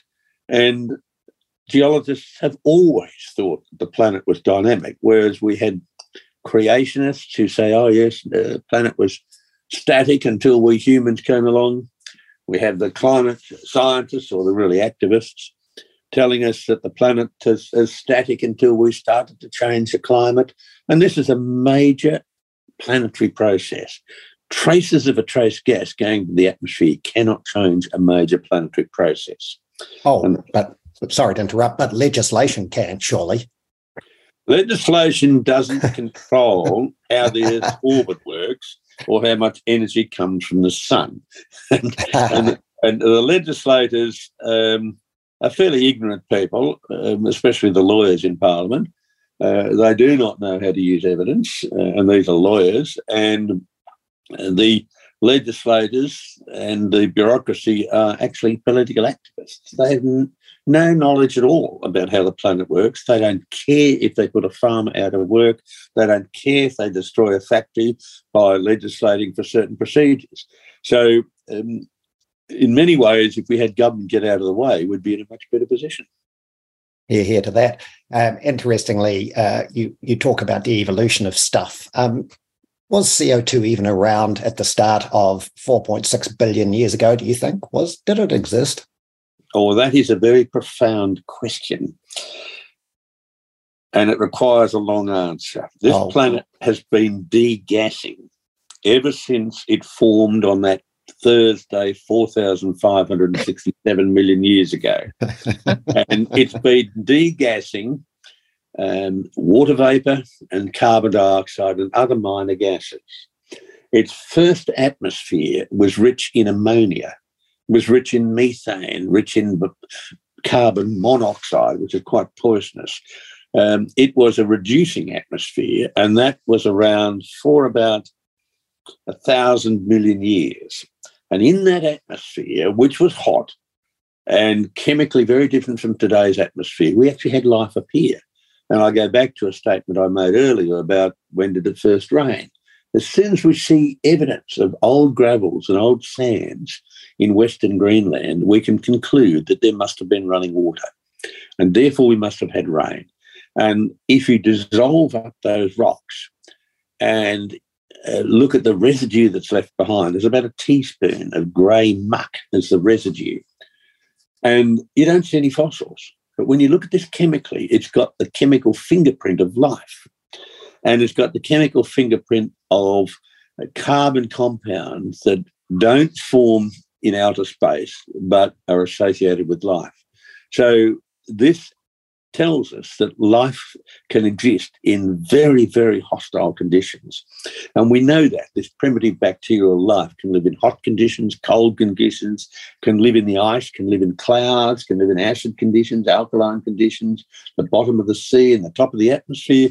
So very early life, we had a pretty hostile atmosphere, and it started to change as carbon dioxide kept being released from the earth. And you release it mainly when you pull apart parts of the surface of the earth. And our second atmosphere in the earth was a carbon dioxide-rich atmosphere. It had up to 20% carbon dioxide, whereas the current atmospheric carbon dioxide content is 0.04%. We had up to 20% carbon dioxide. And yet, during that period of time, we had ice ages.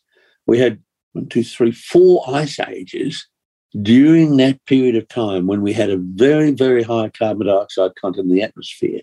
So the past is telling us that carbon dioxide is not driving global warming. And then we had a remarkable event. We had a couple of goes trying to start this event of the appearance of multicellular life. We had multicellular life appear, but just after a big glaciation event called the the Sturgeon, and then after that, we had shallow marine life appear as reefs. And then we had another ice age, and this was the Marinoan, and that wiped out that life. Sea levels dropped about 600 metres. And we had another go at forming multicellular life, and that was the Ediacaran. And they appeared 583 million years ago, again on a Thursday. It's quite incredible. And that multicellular life was soft shell. It didn't have any skeletons. They were chordates. Some of them were chordates. Some of them were your primitive ancestors. But that life started to suck carbon dioxide out of the water, which had come from the atmosphere, and to build shells, and to build limestone reefs, and to build skeletons. And at that period of time, we started to sequester carbon dioxide out of the atmosphere to give us our third atmosphere, which is an oxygen-rich atmosphere. And we've been pulling carbon dioxide out of our atmosphere now for over 500 million years. We now are at a stage in the atmosphere where we are dangerously low. If we halve the amount of carbon dioxide in the atmosphere, that would kill off all plant life. Now, of course, the good news about that is that the vegans would go first, but the meat eaters would follow very soon after, because meat eaters eat plants. So if we have another 3 glaciations, and we're just coming out of an interglacial into another glaciation, another 3 of those, and we'll have the carbon dioxide content in the atmosphere so low that this will be dangerous for all life on Earth. And I argue very strongly that we picked on the wrong gas. The main greenhouse gas is water vapour. Secondly, we picked on the food of life as the gas we want to destroy and sequester and lock away. We should be concerned that we have such a low carbon dioxide content because it does the planet good. And we've seen that in the last 40 years. We had a very slight increase in atmospheric carbon dioxide. We've seen a greening of the deserts. We've had better crop yields. That's partly due to the aerial fertilisation of carbon dioxide, but it's partly due to GM crops. It's partly due to better fertilisers, and it's partly due to better farming practices. So the third atmosphere has had a decrease in carbon dioxide, and it's been decreasing enormously, and it's an oxygen-rich atmosphere. So like life, like the rocks, like the planet, the atmosphere also evolves. And that evolution very much drives the evolution of life and the evolution of oceans. And so you just can't pick on one thing, the gas carbon dioxide, and say, oh, it's affecting the whole planet. All these cycles are working together, and they're working hand in hand, and you have to look at the complete picture. And this is why geology is so wonderful, because to calculate what these past atmospheres did, you have to get outside, and if you want to measure how much carbon dioxide was in a past atmosphere, you've got to walk a lot of miles. Measure how much dolomite you walk over, and dolomite's a solid rock, but it's got 48% carbon dioxide in that rock. You measure it, you assume it, say, goes down to 10 kilometres depth. You can then calculate the volume of carbon dioxide that went in to make that rock, and that came from the atmosphere. And then you go to the laboratory and you make carbon dioxide from dolomite. You then go to the laboratory and you make dolomite. And so from the experiments and from measurements out in the bush, you can work out how much carbon dioxide was once in the atmosphere. So I find this integration of science is very, very interesting, where most of your climate activists or climate scientists are just mathematicians. They have no knowledge of integrated interdisciplinary science, and they have no knowledge of what's happening planetary-wise in the past, which leads into the present. And we can only start understand the present if we understand the past. So I would argue that, posit now that that's case over, case closed, job's done. All the climate activists said everyone can go home and all the legislators can close their books and retire, and we just move on. But that's not what we're going to be allowed to do. Well, to add to that, we then should stop funding people to do climate science research. They've done their job. Thank you very much. You've ruined the planet. Go away. But these people are eminently unemployable. These people, if they couldn't be in some institution frightening us witless about something that's going to happen in hundreds of years' time, they would have no job. It's a common theme, and some parts of our show actually, based on my background, that's definitely the case that I put up. Interestingly, is it ever possible, do you think, to isolate human enhanced CO2 in the atmosphere from what would have been there naturally? Yeah. Well, that again is a very, very good question. I argue that no one has ever shown that human emissions of carbon dioxide drive global warming. I've asked scientists for it, they've obfuscated. I've asked journalists for the information and they've abused me. I've asked activists for the information and they've abused me, but I still have not got half a dozen credible scientific papers that show me that human emissions of carbon dioxide drive global warming. Now, if you could show that, you'd also have to show that the natural emissions of carbon dioxide don't drive global warming, and that's only 97% of the total. And you would have to show that all the emissions from degassing of the oceans, from volcanoes, submarine volcanoes and basalt volcanoes, and from exhalation from mammals, you would have to show that that has no effect. Now, the way in which these calculations are done, and they're very complicated calculations, there's not an actual measurement that's done. It's a deduction based on the amount of carbon a lighter carbon and a slightly heavier carbon, and with one form of carbon preferentially used by trees and another form that isn't. And so you measure that proportion in the atmosphere. But what it doesn't tell us is that there are natural emissions of biological carbon from the lungs of the planet. There are natural emissions of carbon dioxide and methane that come out of the tundra. There are natural emissions that come out of natural forest fires and tundra fires. We also hear about the lungs of the earth being the rainforests of Brazil. Well, that's just absolute bullshit. The oxygen that's released out of the rainforests in Brazil, most of that is used by the rainforest bacteria to chew up leaves and twigs and wood in the decomposition of material on the floor of the forest. The lungs of the earth are the phytoplankton, the floating algal material in the oceans. That's the lungs of the earth. But, of course, we never consider those things. So all of those change the proportion of the light and the heavy carbon in carbon dioxide.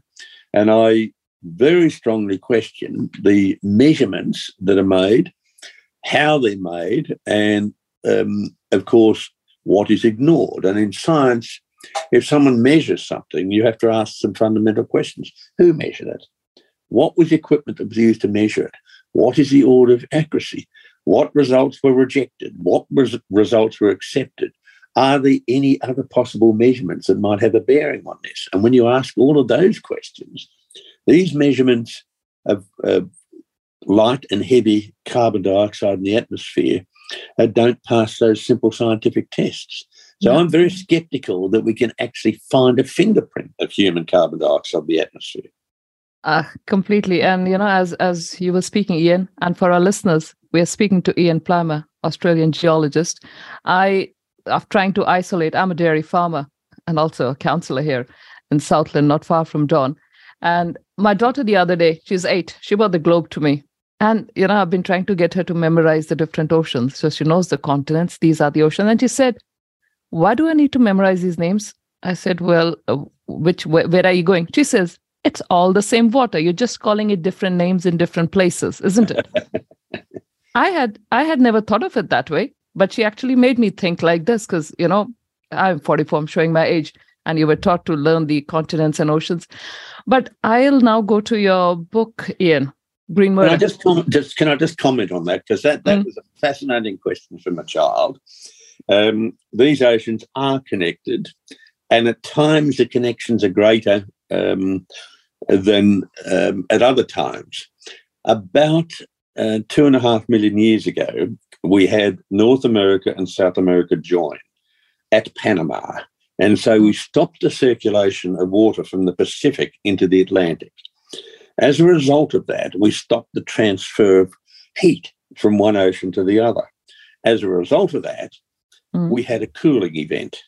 And coincidentally, we had a cosmic eruption, a supernoval eruption that bombarded us with cosmic rays, which form more clouds, so it gets cooler, we get more precipitation, and that was when we started to get ice form on Greenland.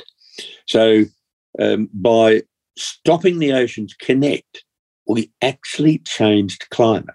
Go back a bit further. South America was once joined to Antarctica.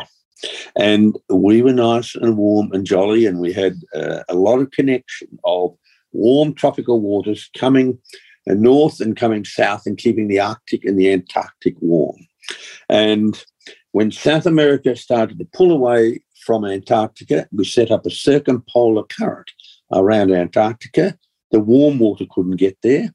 It started to freeze. That was 34 million years ago.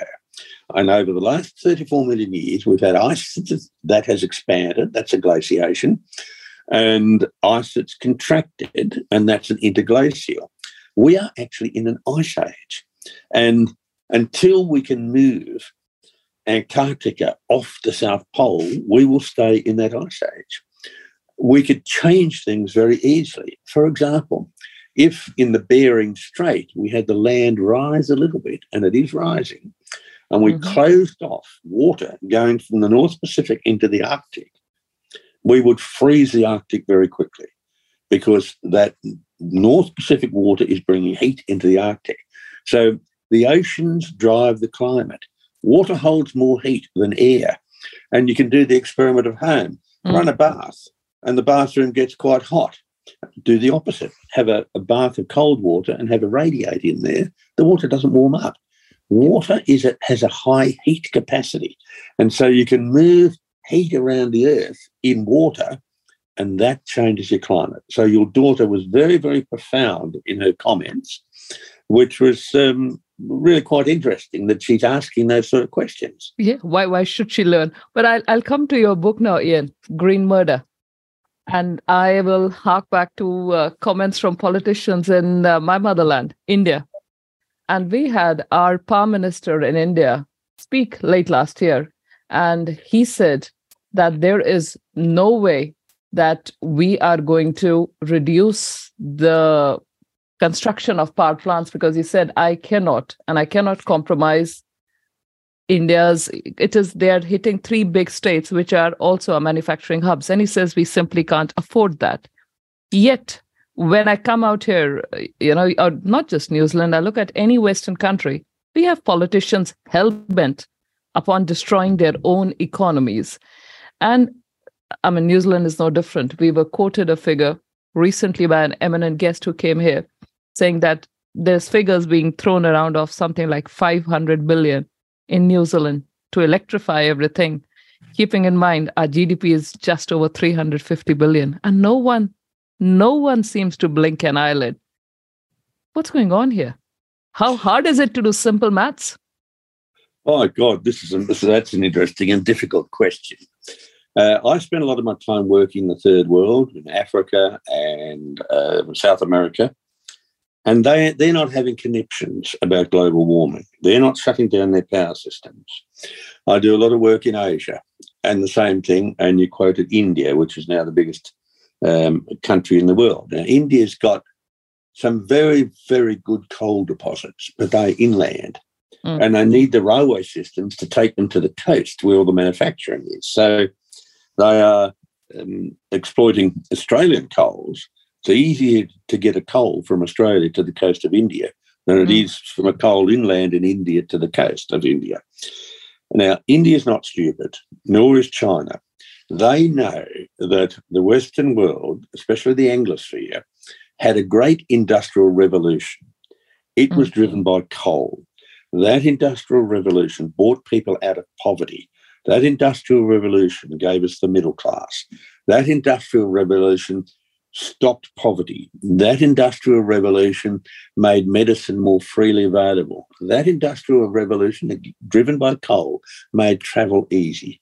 And so the evolving world, countries in South America, India, China, Southeast Asia, they are not going to stop their countries growing to becoming as comfortable as Western countries. Now, in the West, we are extraordinarily wealthy. People don't realise it, but you travel a bit to some of the absolute cesspits of the world, and we are so incredibly wealthy. And what I think has been happening is that over the last 20 years, we have been attacking every major institution. We've been attacking politics, the universities, the schools, and the churches. But the Western countries have got residual Christianity. And with that residual Christianity, you have guilt. You pay penance. You can buy your way out of hell. And that's what's happening. People, I think, are feeling guilty that per capita they use a lot more energy. They're feeling guilty that they're wealthy. And the only thing you can do when you're wealthy, if you're not careful, is to blow that money.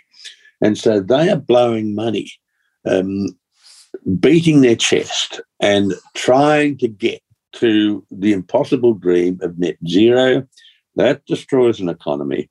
They pay their indulgences. They have their high priests. They have their holy book, which no one ever reads. And so I think this is a characteristic of the Christian Western world, especially the Anglosphere. So who are the high priests? Who are the perpetrators of this new virtuous behaviour? Oh, well, when you look around the world at those who've made a mozza out of this, there's people like Al Gore or Klaus Schwab. Al Gore has made billions out of frightening people witless. And you have to remember how his family got their wealth. And it was for having smelters for the lead zinc deposits, zinc smelters in Mississippi and Kentucky and these areas of the tri-state where lead and zinc has been mined. So they actually made their money out of putting crap into the atmosphere. And now they're going around in their private jets, of course, and living in their waterfront houses, telling us that we should have a sackcloth and ashes. Now, it just doesn't wash. If you are very serious about net zero, I will listen to you. And I will come to the entrance of your cave after 5 consecutive days when it snowed, you haven't been able to hunt and gather anything, and you can tell me about the benefits of net zero. Well, I've got this comment to that NZ is net zero. That's what it stands for, NZ. So that's New Zealand, and that also is New Zimbabwe. So we're NZ to the power of 3 if we go down this route. But that's my private opinion, of course. Well, there might be some good news there. You need someone to do the sums. I did the sums in Australia. Did the sums of how much carbon dioxide is released from factories, from our mines, from our smelters, from our farms. And then I looked at how much we absorb in our grasslands, in our crops, in our forests, in our rangelands, and in the continental shelf area where carbon dioxide dissolves in the water. And in Australia, we emit 1/10 of what we absorb. So we are already at net zero. And I suspect that New Zealand, with its low population and a pretty large continental shelf, it would have a similar sort of figure. I think so too. Of course, we've got this dumb nonsense called GWP, global warming potential for methane and nitrous oxide, which they say makes up 50% of our inventory. Now, even by talking like this, I'm sort of falling into the pit that says that this is all relevant. But that's where we are today in 50%, 50% of New Zealand's inventory is from agricultural emissions from methane, nitrous oxide, and the like. And so it's convenient to whip about 60,000 businesses in New Zealand into line. It's convenient to import coal from Indonesia in this country instead of really digging it out ourselves because we've got plenty. And it's convenient for the politicians to play all these cards against us. So when I see the likes let me just make a couple of comments on that. The main greenhouse gas in the atmosphere is water vapour. About 90% of the temperature effects in the atmosphere are due to water vapour. The second major greenhouse gas is carbon dioxide, and way down the list of methane and nitrogen compounds, etc. The second thing is that New Zealand coals, especially West Coast, South Island coals, are some of the cleanest coals in the world. They are fabulous quality coals. By contrast, the Indonesian coal that you're bringing in is high ash and high sulphur. That's not doing the environment any good at all. Burn your own coals. They're great coals. They're highly desired around the world. And the third thing is you can do the mass balance calculations. And if you're a dairy farmer or a beef farmer, do the sums. Grass uses a certain amount of carbon dioxide to grow, and the cattle will eat that grass. And some of that will be converted into carbon compounds, which ends up as dung, so that stays in the soil. Some of it is belched out as methane. Some of it is farted out as methane and carbon dioxide. Then that meat is eaten, and that meat goes into some of my body tissue and stays there for a long time. And some of the tissue from the beef is used for leather, and that's pulling carbon out of the system for a long period of time. So if you've got grass-fed cattle, they're actually sequestering carbon from the atmosphere, carbon dioxide, into meat, into dung, into leather, It's actually a process that's good for the environment. And it is an attack by city-based people who have no idea where their food, fibre and energy come from. They are attacking the productive end of society. And what we have is non-producers in the bureaucracy imposing regulations on people who produce. And that is the problem we've got. There's this massive disconnect between the primary producers and the people sitting in cities. Ian, you've spent much of your life in academia, and you've managed to hold on to those positions. And I'm listening to you, the way you talk, very straight. And I wonder how you've managed to survive there. But just out of interest, how well did this book of yours do? How to get expelled from school, a guide to climate change for pupils, parents, and punters. Well, the first climate book I put out was called Heaven and Earth, and that was almost an encyclopedia. Yeah. And that book sold internationally 140,000, 150,000 copies, and that's a big seller. And after that, I had many people saying, oh, there's too much science in it, I can't understand it. So I thought, well, I'll write a book for school kids. And I called it How to Get Expelled from School. And I had 101 questions that kids would ask their teacher, special questions for Friday afternoon, say, get kicked out and get home early. And I had the government of Australia set up a website with taxpayers' money attacking me and trying to answer these 101 questions. But I posed the questions such that it was almost impossible to answer those questions unless, of course, you spoke the truth and used facts. And then I put out another book after that. The Pope put out an encyclical. My publisher's a good God-fearing Catholic. He said, could you write a few thousand words as a criticism of the papal encyclical? Well, that ended up as a book, Heaven and Hell, and that went to a few countries around the world.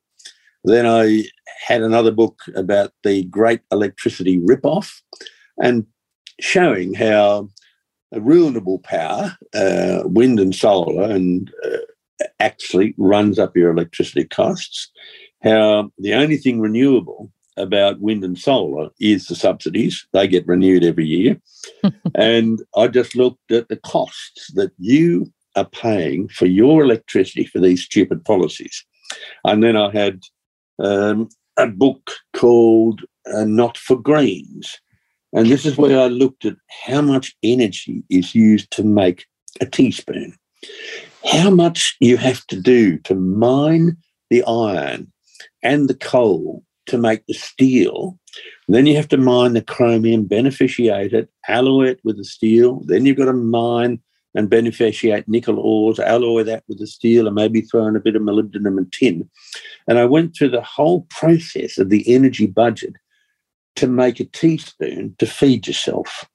And I was only talking to a chap yesterday, and he was telling me, look, my son was a good lefty. He read that book and it completely changed his view. And the latest book, Green Murder, is that I'm arguing that green policies are killing people. They're killing people in terms of diet, in terms of energy, and in terms of their economic survival. I have coming out in the middle of August a book for children. And this book's called The Little Green Book. And I have the first section for 7-year-old kids. And 7-year-olds love to know about poo and farts and vomit and things like this. And I'm tying all this into the carbon cycle. And the second part is for 12-year-olds, where you can use more sophisticated arguments about how the planet works. And the last part, I'm trying to create turbulence with 16-year-olds. Just deal with the dogma and then show the data. You work out whether you want to be saving the planet or whether you're actually enriching someone. And that book, Little Green Book, I'm hoping to get the ghost of Mao Zedong endorse it, similar to his Little Red Book. It's coming out in mid-August. It's actually a book not for kids to read because kids don't read. It's up to the parents and the grandparents to read these sort of books to them. And I've written the early part of it in the style of horrible histories, which if some of you are out there and have got, well, your 8-year-old probably knows horrible histories. I mean, these are gruesome stories about amputations and the Stuarts and things like the this. murderous Romes and whatnot. Oh, yeah. And kids love those sort of things. So I've tried to get into the head of my grandkids and how my kids were and write it such that we can start from the bootstraps up. So that's the answer to a question that I've totally forgotten. Now, we were talking about how well that book had done, but I see the Little Green Book is now, you're talking about that coming in. I'm hoping, Ian, you're going to send a copy of that to the Royal Australian and New Zealand College of Psychiatrists.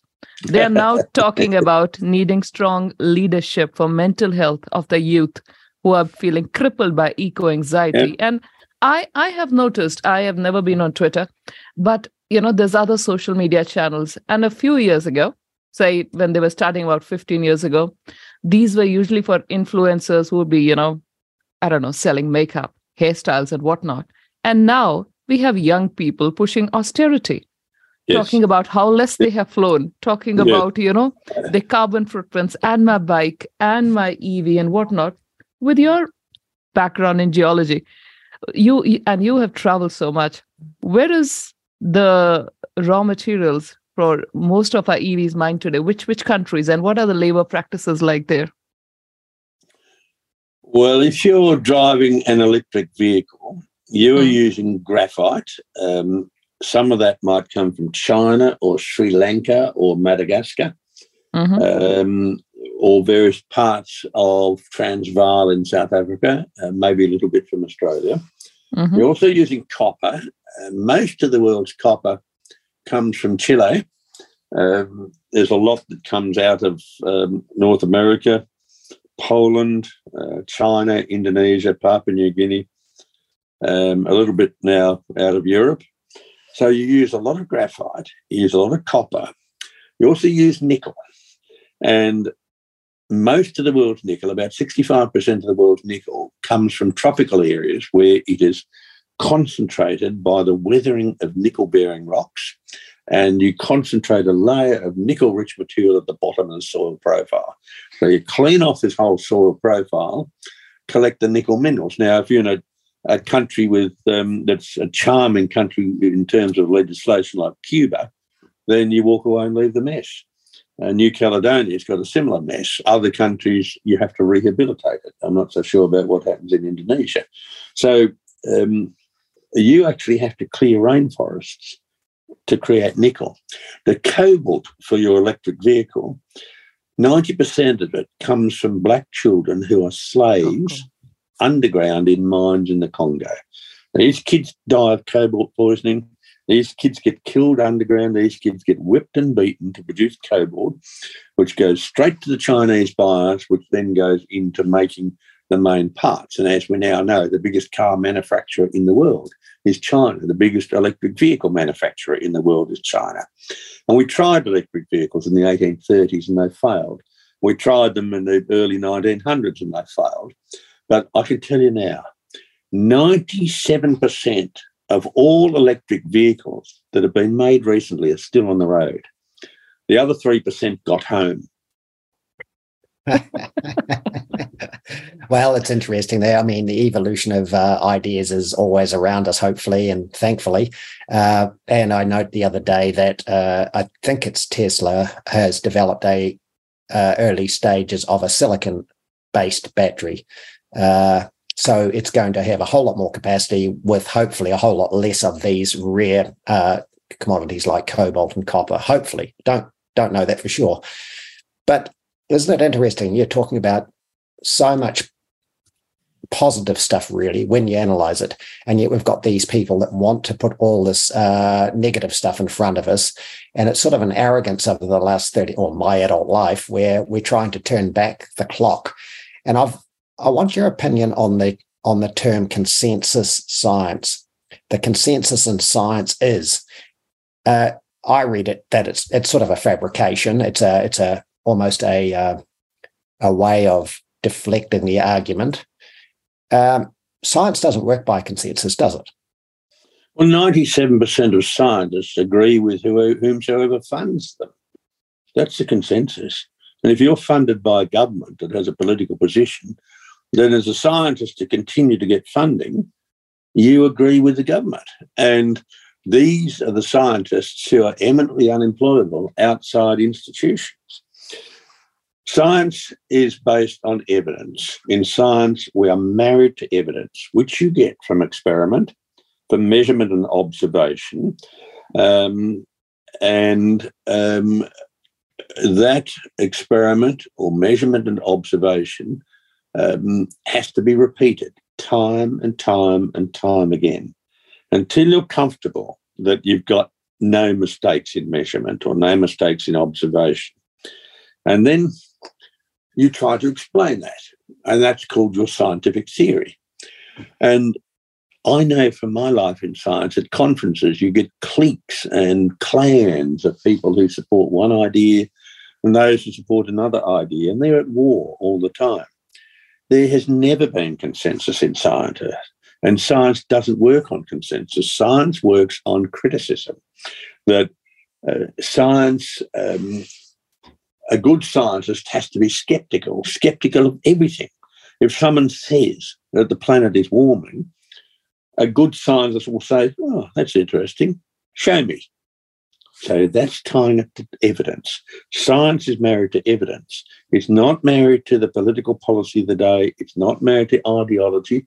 And we got one very good past experience with this with Lysenko. Now, Lysenko was a Russian peasant in Stalinist times, and he did think that genetics could create better yields because, of course, this is creating one variety better than another. That's against communist principles. That's exactly what you have in capitalism, with excellence being revered. He thought that you could actually have all the plants the same. You could train them up to produce better in colder conditions or wetter conditions. And that led to massive famines, especially in the Ukraine. And Russia was quite happy to have these famines in the Ukraine. And there are about 35 million people that died from starvation, from the scientific policy that was demonstrably wrong.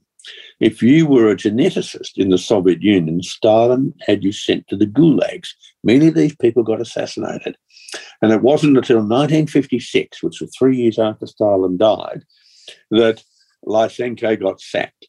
So you can still see evidence of that today. I remember in the late 70s, I travelled from Soviet Karelia out of Leningrad across into Finland, into Lapinranta, into Finland.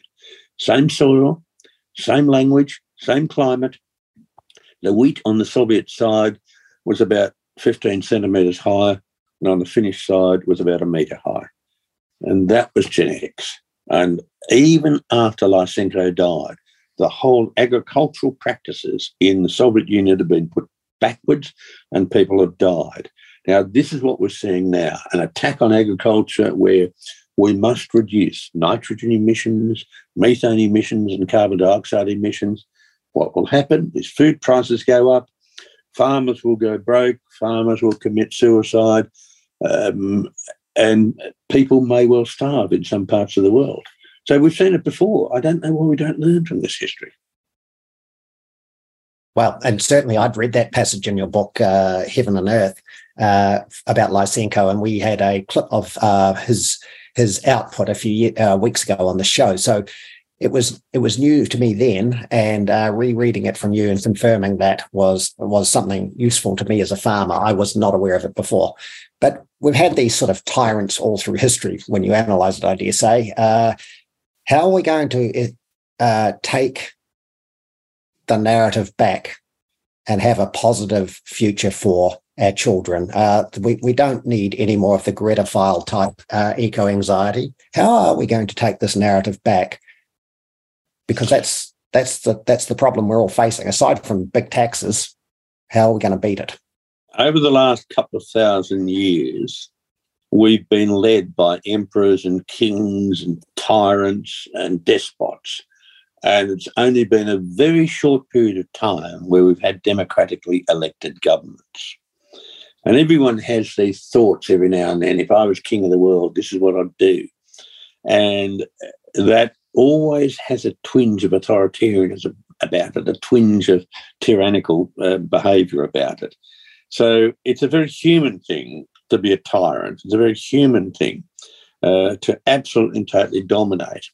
So how are we going to take it back? Well, we have a democratic process, and what I have seen with some statistics over the weekend is that those on the right, those people who are very busy producing, those people who might be out on the farm all day, those people who might be working in a factory, are not very politically active. It's those who are sitting around twiddling their thumbs, getting paid by the state. They're the ones who are politically active. And so I think the best way to address this is to become extremely politically active, to be heard, be seen. You might write letters to the newspaper. Well, 1 in 100 will get published, but that's fine. Keep it up. Don't get disappointed. Talk to people. And when I'm at a supermarket, I might say to the checkout lady, I might comment on the weather, and I'll wind that into global warming. I will all the time engage people in conversation. Today I travelled by plane from Canberra to Adelaide. That's about an hour and 45 minutes. A bloke next to me I was talking to about the carbon dioxide emissions coming out of that engine and what good it's doing for the planet. He'd not heard that view before. And I think you've just got to be an activist, but an activist for positive things. Oh, we're not ruining the world. I mean, the activists on the other side are telling us the world is being ruined. And I think a good news story can be easily sold. So you have to join political parties. You have to get heard. You have to do exactly what you're doing with this broadcast. Yeah, and so on that, you talk about the book that you're doing for juniors, the 2 books. That the concern I have in the New Zealand curriculum, the books I've seen or the data that I've seen is so biased. It's going to be very hard to get books that you put up into the schools and into the minds of New Zealanders, because we have administrators that just try to deflect what's honest and not. It might just challenge the narrative that's constantly been coming at them for 30 years or 20 or 30 years. So I think we're going to have to watch that, Jaspreet, how Ian's books are in New Zealand. Let me give you a few fundamentals here. I'm regarded as controversial because I speak the truth and I use facts. That in today's world is controversial. If you get a kid at a school, want to write an essay, be it about republicanism or be it about the royal family, be it about religion, the flag or climate, if they don't write the party line, they get marked down. And the kids are realising that I've got to write this story. Now, we are teaching a generation of people that the only way to be successful is to tell lies. And that's why this book is written for parents and grandparents. I know kids won't read it. Kids don't read much at all.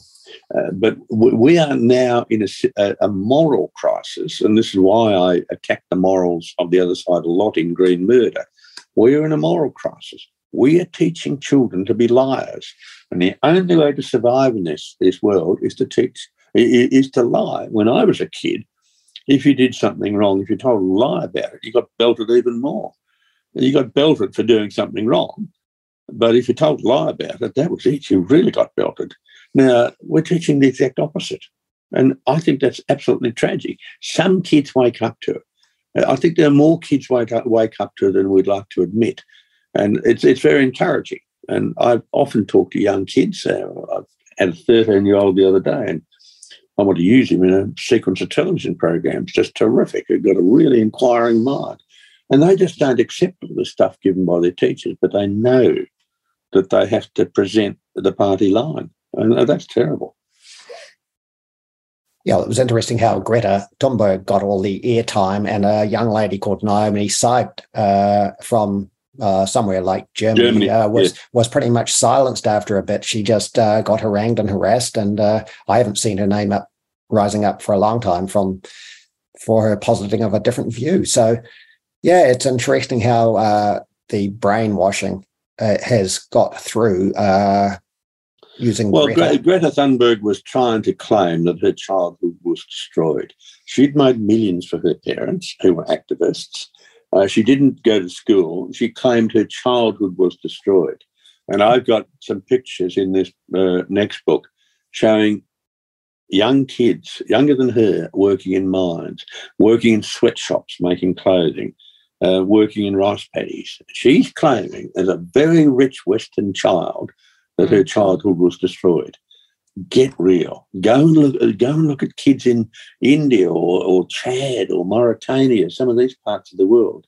So this is something that has to be pushed home. Kids are idealistic, and it has to be put in a perspective that they are very, very well off. That doesn't mean you sit back and do nothing. You have to be eternally vigilant and be concerned about the real issues. And the real issues are probably not climate at all. In your country and in my country, it's about the feral animals. They just create havoc. And at a school talk recently, one kid asked, what can I do? I said, well, get yourself a gun license and go and shoot feral donkeys, feral camels, feral horses, foxes, rabbits. Take the lot of them. Take the pigs. Clean it all up. And that is a great thing you can do for the environment. It was at a very conservative Catholic college, and I think the teachers were quite shocked. Well, we certainly have a lot of possums in our bush decimating it. And we gave them to you. Go and shoot them. You did. But I think they've enjoyed our company better than yours, because I don't think they quite cause the same damage in your neck of the woods as they do here. Yeah. But hey, can we go back to this electricity stuff with regard to solar panels and wind farms and the like?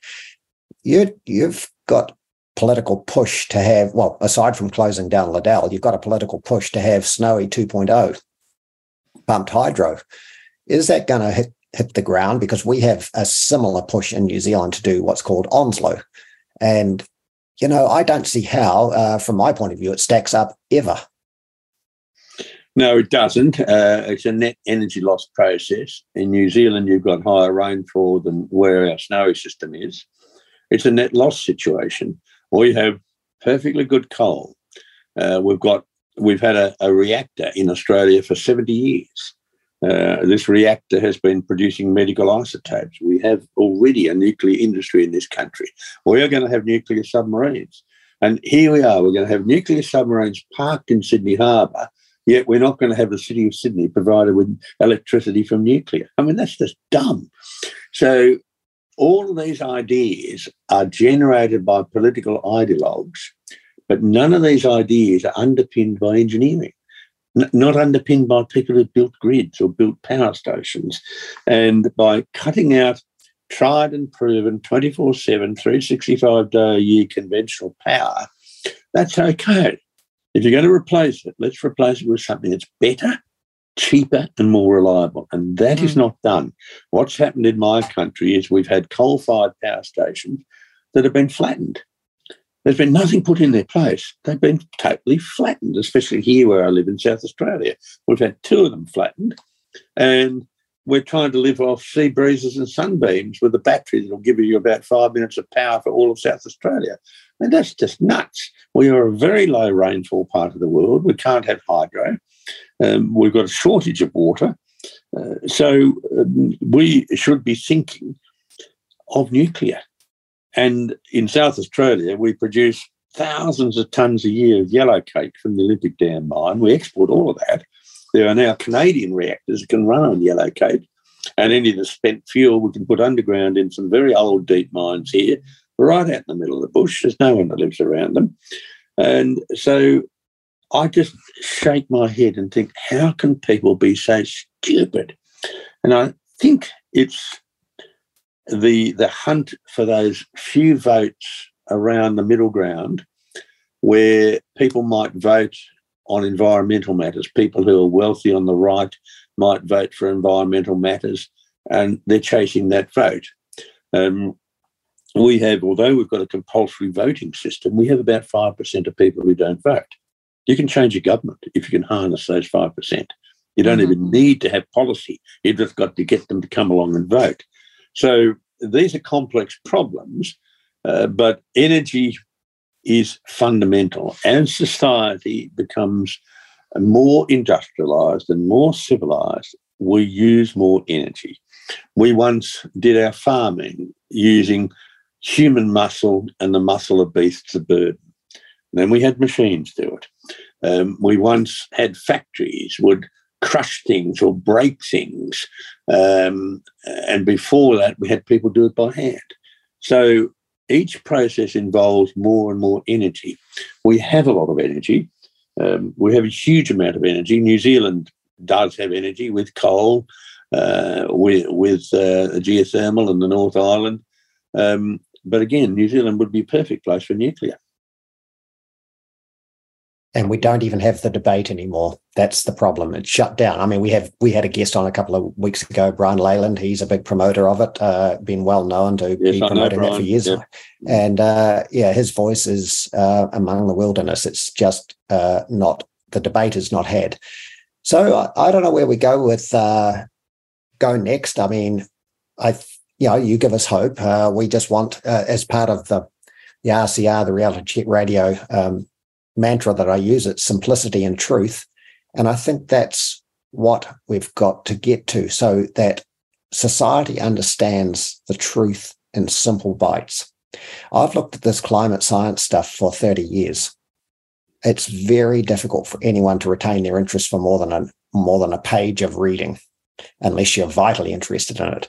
And I'm involved in some other organisations, and we start debating the minutiae, when in fact we don't need to. We know the truth. We just can't seem to get it out there loudly enough. And it's people like you, Ian, that helping us. Let me give you three simple truths.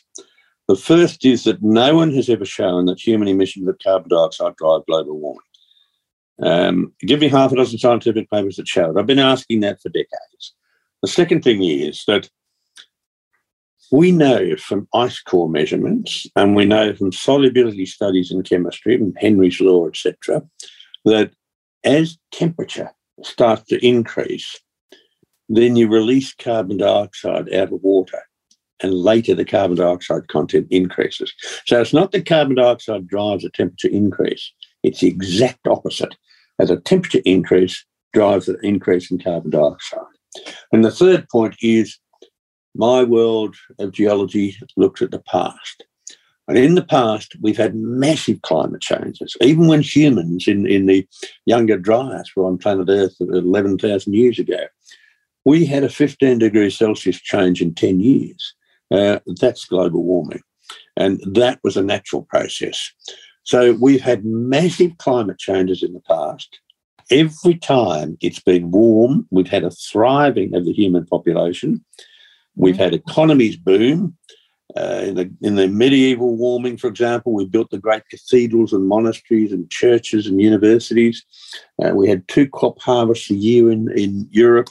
In the cold times, people die like flies. The average longevity goes down in cold times. So in human times, we see that we humans, a product from the Rift Valley of Africa, we love it warm. People go to warm climates for their holidays. And in the past, we see that all life thrives when it's warmer. And for most of time, the planet has been warmer and wetter than now. For less than 20% of time, we've had ice on Earth, and we're in one of those times now. The 6 out of the 6 great ice ages started when there was more carbon dioxide in the atmosphere than now. So carbon dioxide couldn't be driving warming. How could you have an ice age if you had higher carbon dioxide? So I think those 3 points, looking at, no one's ever shown the story, temperature rises, then carbon dioxide rises, and then looking at the past, just wipe this out straight away.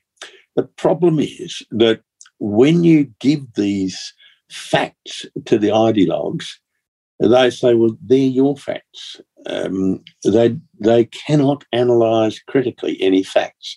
Their ideology dominates because this is the new religion. This is the new religion that's replaced Christianity, and it's blind, it's unreasoning. No data will change anything, and you can't use scientific facts to change someone who's found faith. So that is the battle we've got against a new religion.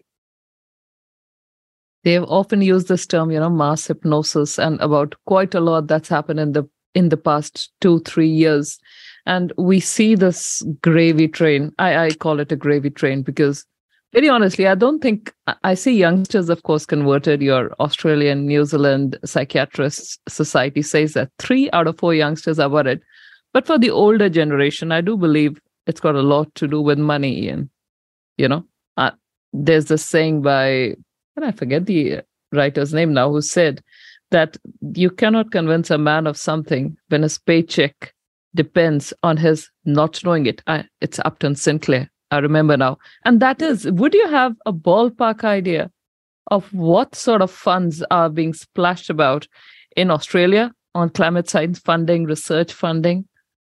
In the current budget, it was 35 billion. Oh. When you add the states to it, we are dealing with hundreds of billions. If you're looking at it worldwide, it's trillions.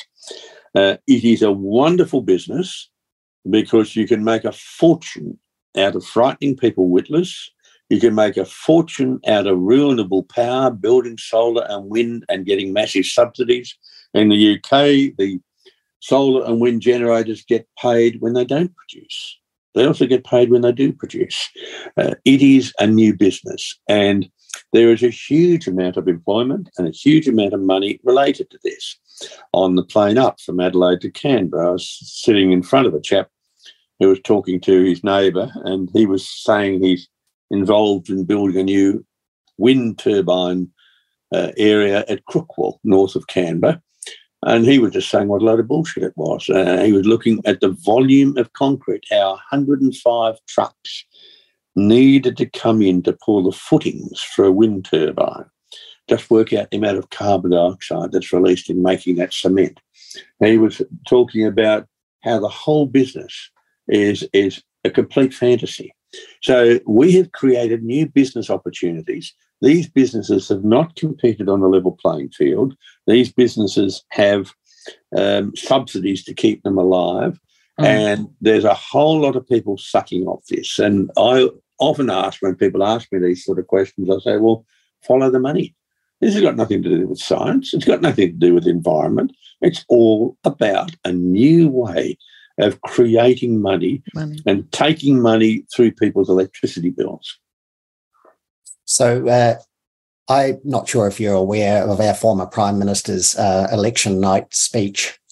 When she took the podium, she talked about building back better, a just transition, a reset, and that language is quite common, as I've discovered, with other political leaders around the world, and in fact some organisations. Are your political masters using that same language? Exactly the same language. And the journalists should ask simple questions like, how? Show me how we're going to have this transition. Show me how we're going to completely reverse the grids such that the wind and solar out in isolated rural areas can have the electricity come back into the areas where it's used. And I view this rather like your circulation system in your body. You have large veins coming out of the heart, and by the time the capillaries are at your toes, they're very, very small. Now, the electricity is the same. You have very high voltage coming out of the generators, and by the time you get to someone at the end of the line, then you've got 415 volt power, which goes down to 240 volt, which goes into the residence or the factory or whatever. Now, what's happening is that these wind and solar facilities are being built at the end of the line. And you can't push blood through the capillaries to get up into the aorta. It doesn't work that way. You can't do it. So you have to totally rebuild the power stations. You've got to totally rebuild the grids. And no journalist, and I blame the journalists a lot for this, the mainstream media are pretty evil, I think, but no one's asking the simple questions. Well, yeah, that's very nice with the transition. Show me. How are you going to do it? Or if they say, oh, by 2050, we're going to be net zero. Okay, fine. Now, you're in power now. What changes are going to happen between now and 2024? What are you going to do between 2024 and 2025? And between 2025 and 2026? And that is a mechanism for holding their feet to the fire. No one does that. People say, oh, yeah, okay. I mean, in this country, we're having to build 22,000 solar panels a day to get anywhere near net zero. Now, we're not doing that. And we've got to do it between now and 2030. it will never be achieved. And those who are giving us this message won't be in power then. So it's really the mainstream media to raise these really simple questions. Well, the simplest question of all I saw recently in the United States Parliament, where Senator Kennedy just asked that something similar to this. We're going to spend about so many trillion by 2050. But what is the temperature change going to be?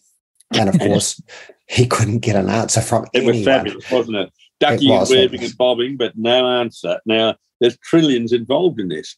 Not only do you need an answer, you need something that's very carefully argued, and then something that can survive a simple due diligence. That doesn't happen. No, it doesn't happen. And, ultimately the rubber will hit the road. We saw the riots out of Sri Lanka last year when people were being starved. That reminds me of what you've written in Green Murder. I also refer to a recent report that UNICEF commissioned. The journal Lancet wrote it for UNICEF, and it's called A Future for the World's Children. And they're talking about, they rank the countries on the basis of Sustainability Index and Flourishing Index. And guess who tops the Sustainability Index? In order, number 1 is Burundi, Chad, Somalia, Congo, Malawi. And these countries, so it's inversely proportional. On Flourishing Index, Burundi is 156, Congo is 179, Chad is 178. Why don't we go and ask the children in those countries? So just too bad you're bad on the Flourishing Index, but hey, you're doing really well on the sustainability stakes. This is ultimately, it is going to happen regardless of what we think or whatever the left preaches, isn't it? There's no escaping. Look, Jaspreet, you've hit a very important point here. Young children in the Western world are idealistic, and you can then use those sort of simple arguments to show that what you are promoting is going to kill people of your age in other countries. And if you want to save the planet, these are the things you've got to address. Children like you, children who in parts of the Indian subcontinent and in Africa will live in a hut. And I've seen these huts in many parts of the world made out of mud and donkey dung. And in that hut, there's a woman slaving in there, trying to keep it warm and trying to cook food. The hut is full of smoke. And she dies of respiratory diseases, as do her children. And simple, reticulated, coal-fired electricity would change that, because that means that children would have light and they could do their homework. Children would have energy for cooking food and for heating and for cooling. And that is the greatest thing you can do to these countries. You can actually give them coal-fired power. And by refusing to do this, which the UN is doing, they know they're killing people. And their own numbers show that. So I think you can exploit that sort of guilt with young children. These children are suffering eco-anxiety, and that's because teachers have beaten the bushes too hard. The media's beaten the bushes. It's a wonderful world in front of us. It always has been for every child. And a lot of children want to go out and help and do other things. You can show them that the planet can be made better for people of your age. Yeah, and isn't that a great story to tell? Surely that's nicer to tell to school children and anyone that wants to listen than all the negativity that comes down the pipeline at us. I mean, the great, yeah. Sorry, I just said yes. So, where are we going to go to next? We've got these parliaments. You've got one, we've got one. They're hell bent on net zero. We've tried to talk about it a little bit in this discussion. The circuit breaker is going to have to be what? Are we going to have to be into a recessionary mode or what? Yep. I mean, New Zealand, I think, is heading to one. I think that's the only thing that will change it, is a recession or a war. If you go onto the Plata River, you see these wonderful mansions built by the richest country of the world in the 1920s, and that was Argentina. And they're all empty. There's this flapping galvanised iron and crumbling buildings. That was a country that was incredibly rich, and it destroyed itself with stupidity. And my hope is to have a recession, not a depression. And in that those tighter times with high interest rates, with high inflation, with a lack of resources, people paying massive bills for their electricity, then they might suddenly say, let's have another look at this. But governments are going to do some pretty evil things before that. The first thing is they'll kill off the big users of electricity, like smelters, aluminium smelters. They'll be the first to go to stop cities having blackouts. And having a blackout in a city is electorally not very sensible. So it's going to be drawn out longer than it should be. But I think that's the only solution, to have hard times. I know, much as none of us would like this. I don't want it at all. Neither do I. But that, ultimately when the pain gets personal, that's only when quite a few people wake up all together in a hurry. And here's hoping we stop before that. I think we've got just over an hour now, Ian. Thank you so much for your time today. I'm sure we are going to get quite some feedback on this interview. For listeners, our text number is 2057. We were listening to Australian geologist Ian Plimer, who has been very generous with his time today. And we have not gone too academic. This has been a very freewheeling discussion. So thank you so much for your time, Thank you Ian. for having me, and happy to appear again. And if some of the feedback wants questions, happy to appear again. Well, absolutely. You took the words out of my mouth. It's great, Ian. Thank you. And look, come and get some Pinots from Central Otago. Happy to show you around. I would love to. I'm about to go downstairs and maybe look for one now. You're 2.5 hours in front of me. You're probably ready for one. Thank you so much, Ian. We'll be in touch. Thank you. Bye. My parents immigrated from India 40 years ago to Southwest Ohio, where I was born. They weren't rich. I asked my dad why he chose to come to Ohio, and he said it's because his older sister, who also came from India, lived in Fort Wayne, Indiana. Now that, of course, begged the question of why my aunt had left India all the way to come to Fort Wayne. And we joke around that because it's the only state where the word India is actually contained in the name of the state, Indiana. So that's the story we tell anyway. My dad was a company man himself. He was at GE's Evendale, Ohio plant. He worked there loyally for over 40 years. And my mom was a geriatric psychiatrist who spent most of her career treating patients with Alzheimer's disease in nursing homes in the Ohio area. If I learned one thing during my own upbringing, it was that being the odd man out in a crowd isn't always a bad thing.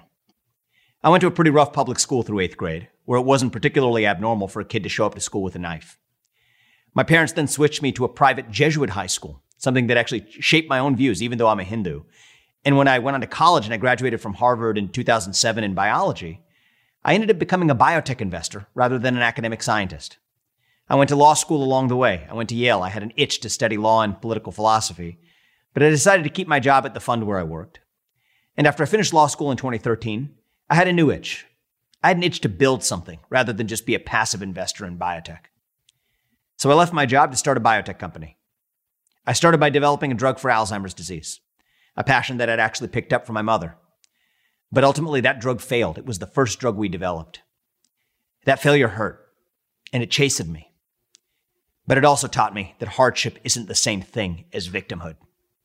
And eventually, the company thankfully went on to develop important medicines for other diseases that helped a lot of patients in the end, one of which was a drug for prostate cancer.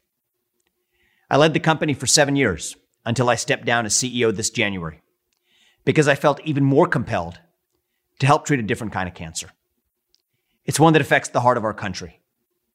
It's not a biological cancer. It's a cultural one. And given the reality of the world that we live in, I wasn't really free to speak about it as the CEO of a high-profile company. So I had to step down so that I could talk about it not as a CEO, but as a citizen. That new disease, that new infection, is spreading across our country like wildfire. It is one that even the best of science is not going to cure. And that new disease is called woke culture. It's the new secular religion in America. And its belief system centers on the idea that your identity is based on your race, your gender, and your sexual orientation, full stop.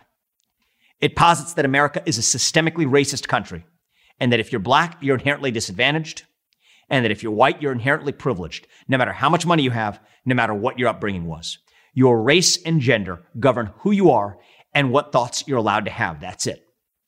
Congresswoman Ayanna Pressley summed it up pretty neatly last year, actually, when she unapologetically declared, "We don't need any more black faces that don't want to be a black voice. We don't need any more brown faces that don't want to be a brown voice," end quote. I'm going to guess that I don't fit her description of what counts as a brown voice. Here's the clever part about how this particular virus spreads. If you disagree with any of those claims, then that actually means you're just racist and you don't know it. And the more you resist a woke claim, the more that's seen to validate it. If you say, "I'm not racist," that means you are racist. If you say all lives matter, that somehow means that you believe that black lives don't matter. If you capitalize the W in white or fail to capitalize the B in black, you're racist. And there is no greater damnation in modern America than to be labeled a racist. So between pledging fealty to this new religion and being tarred with the scarlet R, everyday Americans are choosing to bend the knee. The consequences may be existential for America. This has created a new culture of fear in our country. Fear of losing your job, fear of failing a class at school, fear of becoming a pariah in your own community. And almost every day, somebody new is sacrificed at the altar and excommunicated from civil society for saying the wrong thing. This new culture of fear has completely eroded our culture of free speech in America. A good measure of the health of any democracy, especially American democracy, is the percentage of people who actually feel free to say what they actually think in public. And right now, I am sorry to say that we are doing abysmally on that metric. According to a recent survey conducted by the Cato Institute, over 60% of Americans, an overwhelming majority of this country, says they are afraid of saying what they believe because of the current political climate. That is not America. It is not the country that my parents came halfway across the world to join. It is not the country I learned to pledge allegiance to as a kid. We have a new red guard in our country that's reminiscent of the Chinese Cultural Revolution, except instead of adhering to Marxism, the new guiding principle for today's red guard is this new form of wokeism. So that's where we are today. In the name of diversity, we've sacrificed true diversity of thought. In the name of democracy, we've sacrificed our most important democratic norms of free speech and open debate. In the name of inclusion, we've created an exclusionary culture where certain views are just not welcome. So how did we get here? How did this new wokeism become so dominant in our country? The story goes back to the 1990s. A new discipline emerged in American academia. It was called critical race theory. It posited that race and other inherited characteristics created these invisible power structures that actually govern our real social relationships. In the 1890s, Karl Marx had posited that the invisible power relationships were based on economic disempowerment. But critical race theory changed that narrative. By the 1990s, critical race theory posited that the real culprit was invisible racial disempowerment. That's when wokeism was born. Now, to be clear, in the 90s, wokeism used to be about challenging the system. And there's something about that which I respect, even if I disagree with it. But today, wokeism is not about challenging the system. Wokeism is the system. So how did this fringe intellectual theory from unknown academics in the 1990s manage to infect our most important social institutions today? That is the question. And in my opinion, the answer actually begins with the 2008 financial crisis. Immediately after the 2008 crisis, you'll remember, corporations were the bad guys. The old left used to say that corporate power was bad, and the thing we needed to do was redistribute money from rich people to help poor people. Agree or not, that was their theory. But the new modern woke left in the post-2008 world had a different theory. They said that the real problem wasn't poverty, it wasn't economic injustice, rather it was racial injustice and misogyny and bigotry. And guess what?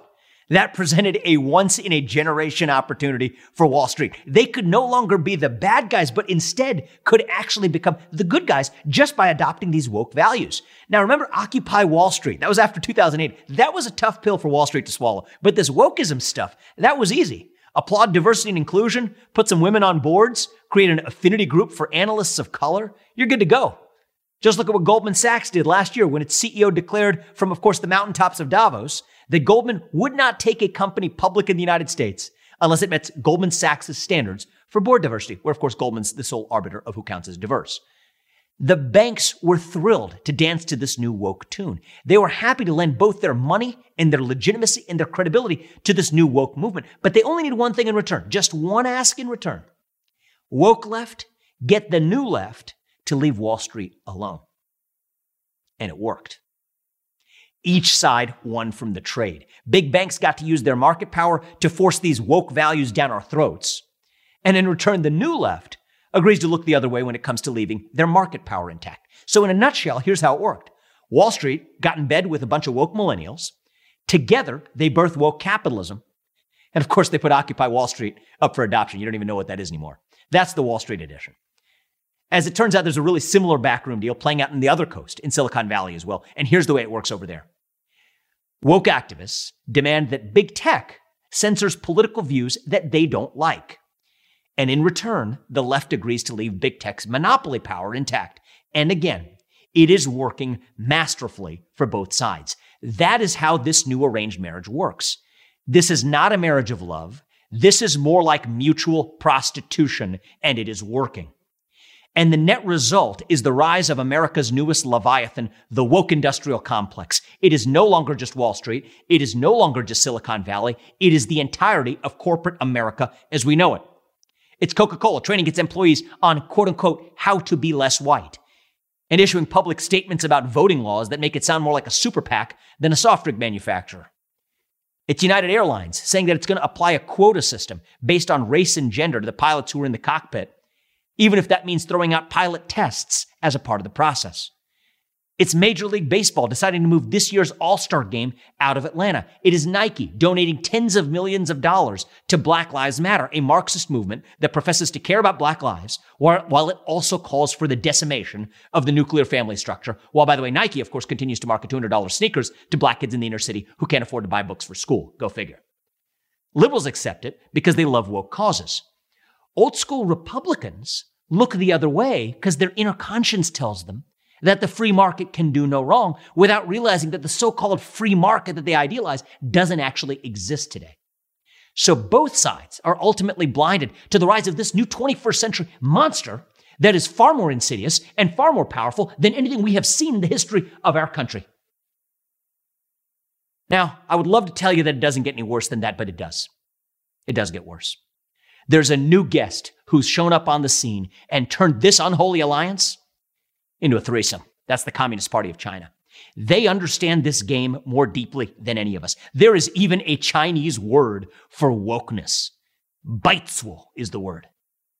It literally refers to woke white people in the United States, and they use it to laugh at us.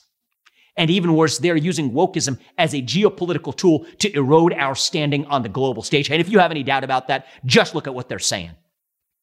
Last year, when European Union leaders pressed Xi Jinping about China's human rights violations, including locking up over 1 million Uyghurs in concentration camps, who, by the way, Apple uses as slave labor to make their iPhones. I bet they don't tell you that.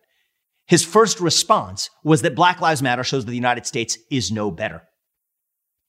Last month, when China's top diplomat came right here to the Alaska summit, in his opening remarks, he falsely asserts that the United States is slaughtering, that is his word, slaughtering black Americans, and that he hopes the United States does better on human rights. That would be laughable if it didn't have such serious consequences. They know that our greatest geopolitical advantage is not our nuclear arsenal.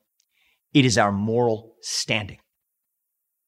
But now they're using American capitalism as a weapon to accomplish their own goals by using woke corporations to undermine the United States from within. Take Disney.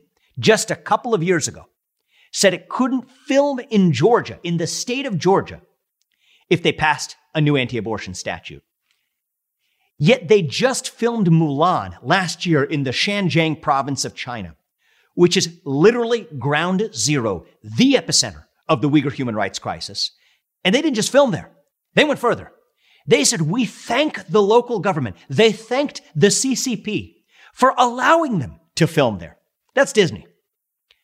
The NBA, it's even worse. The NBA regularly decries alleged racial injustice here in the United States, yet it does not say a peep as they continue to expand into the Chinese market. It gets worse than that. When Daryl Morey, the general manager of the Houston Rockets, once tweeted, "Fight for freedom, stand with Hong Kong," LeBron James, one of the most outspoken critics of the last president, one of the most outspoken supporters of Black Lives Matter, just last week, tweeting a picture of a cop in Columbus, Ohio, and saying, hold him accountable. He's the guy who immediately came, of course, to China's public defense. This two-faced behavior of corporations and their celebrity cronies is not just an accident. It is by design. The CCP is playing us like a Chinese mandolin, and it's working, and they're doing it by using our own companies against us. And why are these companies doing it? The answer is plain and simple. Money. China restricts market access to any company who criticizes the CCP. And even better than that, it favors market access to China for companies who criticize the United States. It is as simple as that. Companies are simply doing what companies do, whatever allows them to make the most money. Unfortunately, the American people are falling for it. It's worked like a charm, especially for China. So it is now no surprise that they are using that same tactic to deflect accountability for COVID-19 as well, in particular the origin of this virus. Let's just talk about the name of the virus. The Marburg virus is named after a town in Germany where that virus originated. The Ebola virus is named after a river in Africa where it came from. The Zika virus is named after a forest in Africa where it came from. Countless other examples. Japanese encephalitis virus. I could go on. Even when it comes to COVID-19, you can say the UK strain. You can say the South African strain. You can say the Brazilian strain. You can say the Indian double mutant strain. Any of those are perfectly acceptable. But if you say the Wuhan virus, you are immediately bashed as a racist and a bigot. Ask yourself why. The CCP has successfully weaponized not just the COVID-19 pandemic, but the woke pandemic by using the threat of racism against the United States to evade accountability for its own actions. And worst of all, American corporations are helping them at every step of the way. That is the real Chinese virus that we need to fight. It is a cultural virus that erodes America's greatest competitive advantage by equating American idealism with Chinese nihilism. And when that happens, nihilism wins every time. Thank you, LeBron James. Corporations win. Woke activists win. The Chinese Communist Party wins. The real losers of this game are the American people and American democracy itself. So what's the solution to all of this? In 1980, one of my heroes, Ronald Reagan, correctly identified that the greatest threat to individual liberty and prosperity in this country was big government. But today, that's only half the story. The real threat in America isn't just big government. It is this new hybrid of big government and big business. Look, I am all for cutting taxes and slashing government regulations. But as Abraham Lincoln, a great Republican, said 160 years ago, the dogmas of a quiet past are inadequate to the stormy present. We are going to need new legislative solutions, ones that meet the challenges of 2021, not just the challenges of 1980. This is no longer about just saving capitalism from big government. This is about saving capitalism from itself. In the short run, we're going to need legislative solutions that stay true to our unabiding belief in the power of private enterprise, yes, but while also recognizing the ways in which our system of private enterprise has been co-opted and corrupted by external forces. Take the case of big tech censorship. Conventional wisdom holds that technology companies should be free to regulate what content does and does not show up on their websites because of private companies, and the First Amendment conventionally only protects against big government censorship. Fine. But that actually misses the essence of what's happening in the real world today. The liberal wing of Congress has actually co-opted Silicon Valley through the back door to do what government cannot directly accomplish under the Constitution. If you have any doubt about that, look at what they do in these congressional hearings. Democrats regularly threaten social media companies with regulatory reprisal if they fail to take down so-called hate speech or misinformation. And it works. Last year, the day before yet another Democratic congressional grilling, Facebook announces new restrictions on so-called hate speech. And these restrictions became even more stringent after, of course, Democrats took control of the White House and the Senate, in addition to the House of Representatives. It was actually what Connecticut Senator Richard Blumenthal attributed to, in his words, quote unquote, a shift in the political winds. Those are his words. And he was right. Now, if those congressional threats are the stick, there's also the legislative carrot. That's Section 230 of the 1996 Communications Decency Act, which immunizes tech companies from liability for censoring otherwise constitutionally protected speech. So taken together, these actually represent a modern form of crony capitalism, except in reverse. Big government is actually able to turn companies into pawns to engage in otherwise constitutionally prohibited censorship. And personally, I believe that state action under the mantle of private enterprise is still state action. I believe we have a statutory fix for Section 230. We need to fix Section 230, and it says that if you benefit from this kind of broad federal immunity, then these tech companies also have to be bound by the same standards as federal government. Plain and simple. Federal government cannot dispatch a private company to do what the federal government can't do directly. And when that comes to political censorship, it means abiding by the standards of the First Amendment after all, even if you are a tech company, so long as you benefit from Section 230 immunity. I'm in favor of other legislative fixes that eliminate crony capitalism, and especially this reverse form of crony capitalism and the fundamental unfairness that results from it, especially fundamental unfairness arising from flawed policies in the first place. Let me give you another example. If we live in a world today where private businesses cannot discriminate on the basis of race, sex, or religious belief, then I do not believe those businesses should be able to discriminate on the basis of political belief either. Yet that is exactly what's happening day in and day out in our country today. We could easily solve that problem in a really simple way. Add political belief to the list of protected classes in Title VII of the Civil Rights Act of 1964, full stop. Now, of course, there's the libertarian side of my brain, even the libertarian side of my conscience, which says that, look, isn't it wrong to add just another rule to what private businesses can and can't do? Because in a libertarian utopia, the market should solve these problems on its own. I'll tell you how the market could solve the problem. For example, I used to think this way myself. If some businesses discriminated against conservatives, then that should, in theory, create a business opportunity for somebody else to capitalize on. For example, by hiring those same conservatives who are fired by these businesses over here. Well, guess what? That creates a market opportunity for the next guy who can just hire those fired conservatives.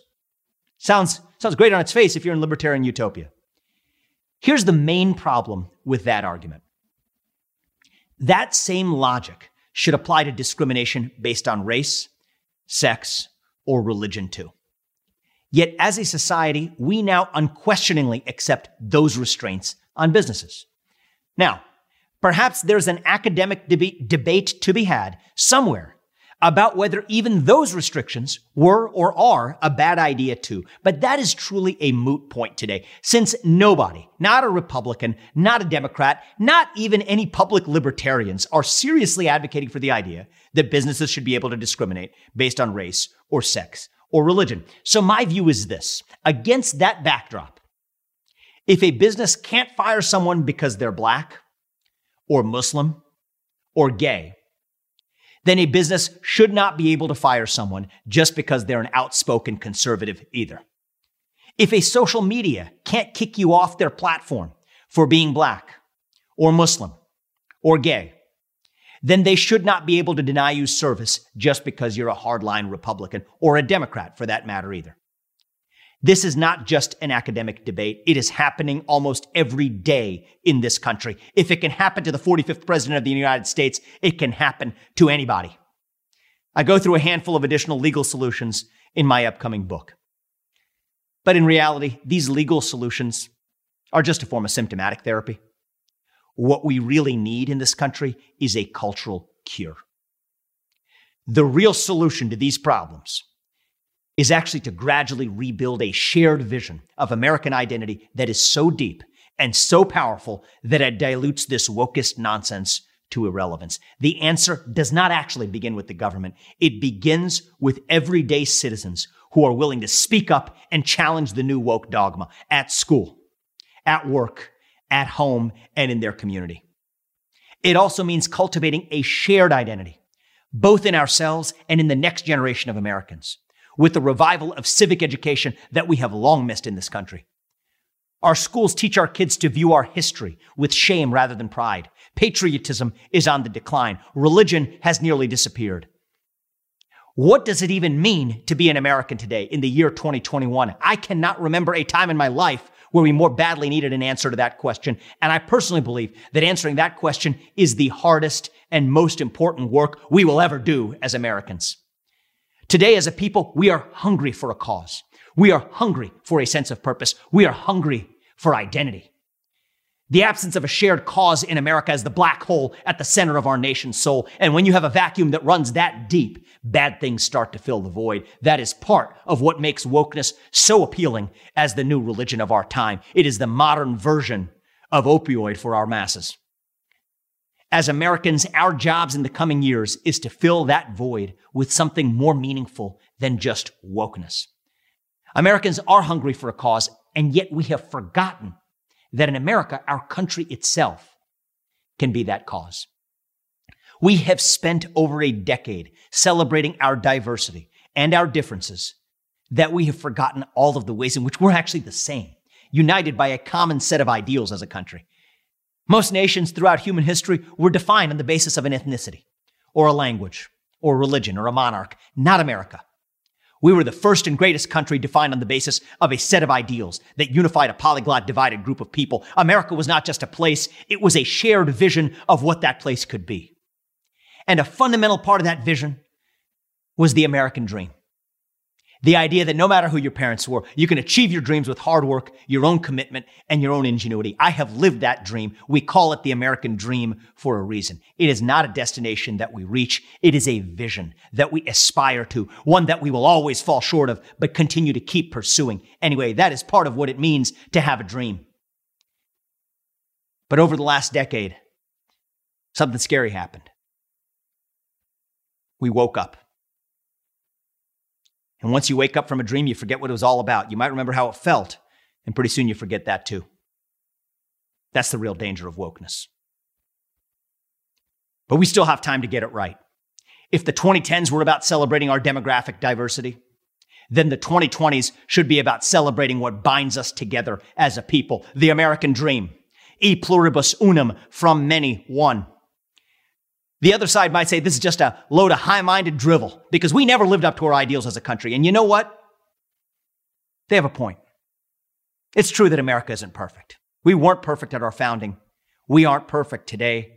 I will venture to say we never will be perfect as a country. But more than any nation in human history, America is the pursuit of perfection, the pursuit of a more perfect union, the pursuit of happiness, the pursuit of liberty, equality, and justice for all. These are the values that won the American Revolution. These are the values that reunited us after the Civil War. These are the values that won us World War I and World War II and the Cold War. These are the values that still give hope to the free world. And if we embrace these common values, then nobody in the world, not a corporation, not a nation, not a virus, is going to defeat us. That is what true American exceptionalism is all about. And that is what we will need to marshal in order to defeat this new cultural epidemic. Thank you. Jaspreet, Boparai and Don Nicholson with Greenwashed on RCR, Reality Check Radio. And that was your reality check for the week with me, Jaspreet Boparai, and my co-host, Don Nicholson. On behalf of Don and me, thank you so much for joining us this morning. And thank you to our guests, to my friend, Chul Booth, who came on. And we looked back how she and I got together a couple of years ago and pretty much straight away started doing these United Nations webinars on VFF. We did them for nearly 2 years, every fortnight. And gosh, it's quite amazing to believe, how much we've moved on from that time, and there's more and more of the agenda coming on. But yeah, certainly living in interesting times, aren't we? And of course, the Ian Plimer interview. And I've got homework to do. His book, Green Murder, A Life Sentence of Net Zero with No Parole. I'm only 150 pages through a nearly 600-page tome, and I intend to get through this within this month. So wish me luck. Now, I think we will end this morning the way we started. Don and I were talking about how diversity, equity, and inclusion policies are actually being more exclusionary than ever and costing us more than ever without really giving us a value proposition here. So I can think of no one better to end this morning with then Vivek Ramaswamy. He's an American entrepreneur, a brilliant mind, at least in my opinion. And he's the author of 2 books, Woke Inc.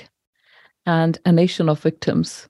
Now, Vivek is incidentally also a candidate for next year's presidential elections in the US. And he is someone who the Wall Street calls an anti-ESG crusader. Vivek spoke up earlier last year when Disney had something to say about Florida's policies that limited the discussion of sexuality and gender in the classroom. And he pretty much very honestly pointed it out that Disney had no business poking its nose there. But hey, we are all about virtue signaling, aren't we? So as we go, I'm going to leave you with the Short Path podcast, and I hope you enjoy it. To the mothers out there, I hope you had a great weekend, this weekend just gone. And for those who've had to take some rain checks on account of various things, of being a Sunday or they were working or something, I hope you can catch them soon. Thank you so much for listening, and we will be back next week. Till then, take care. Goodbye. Jaspreet Boparai and Don Nicholson with Greenwashed on RCR, Reality Check Radio.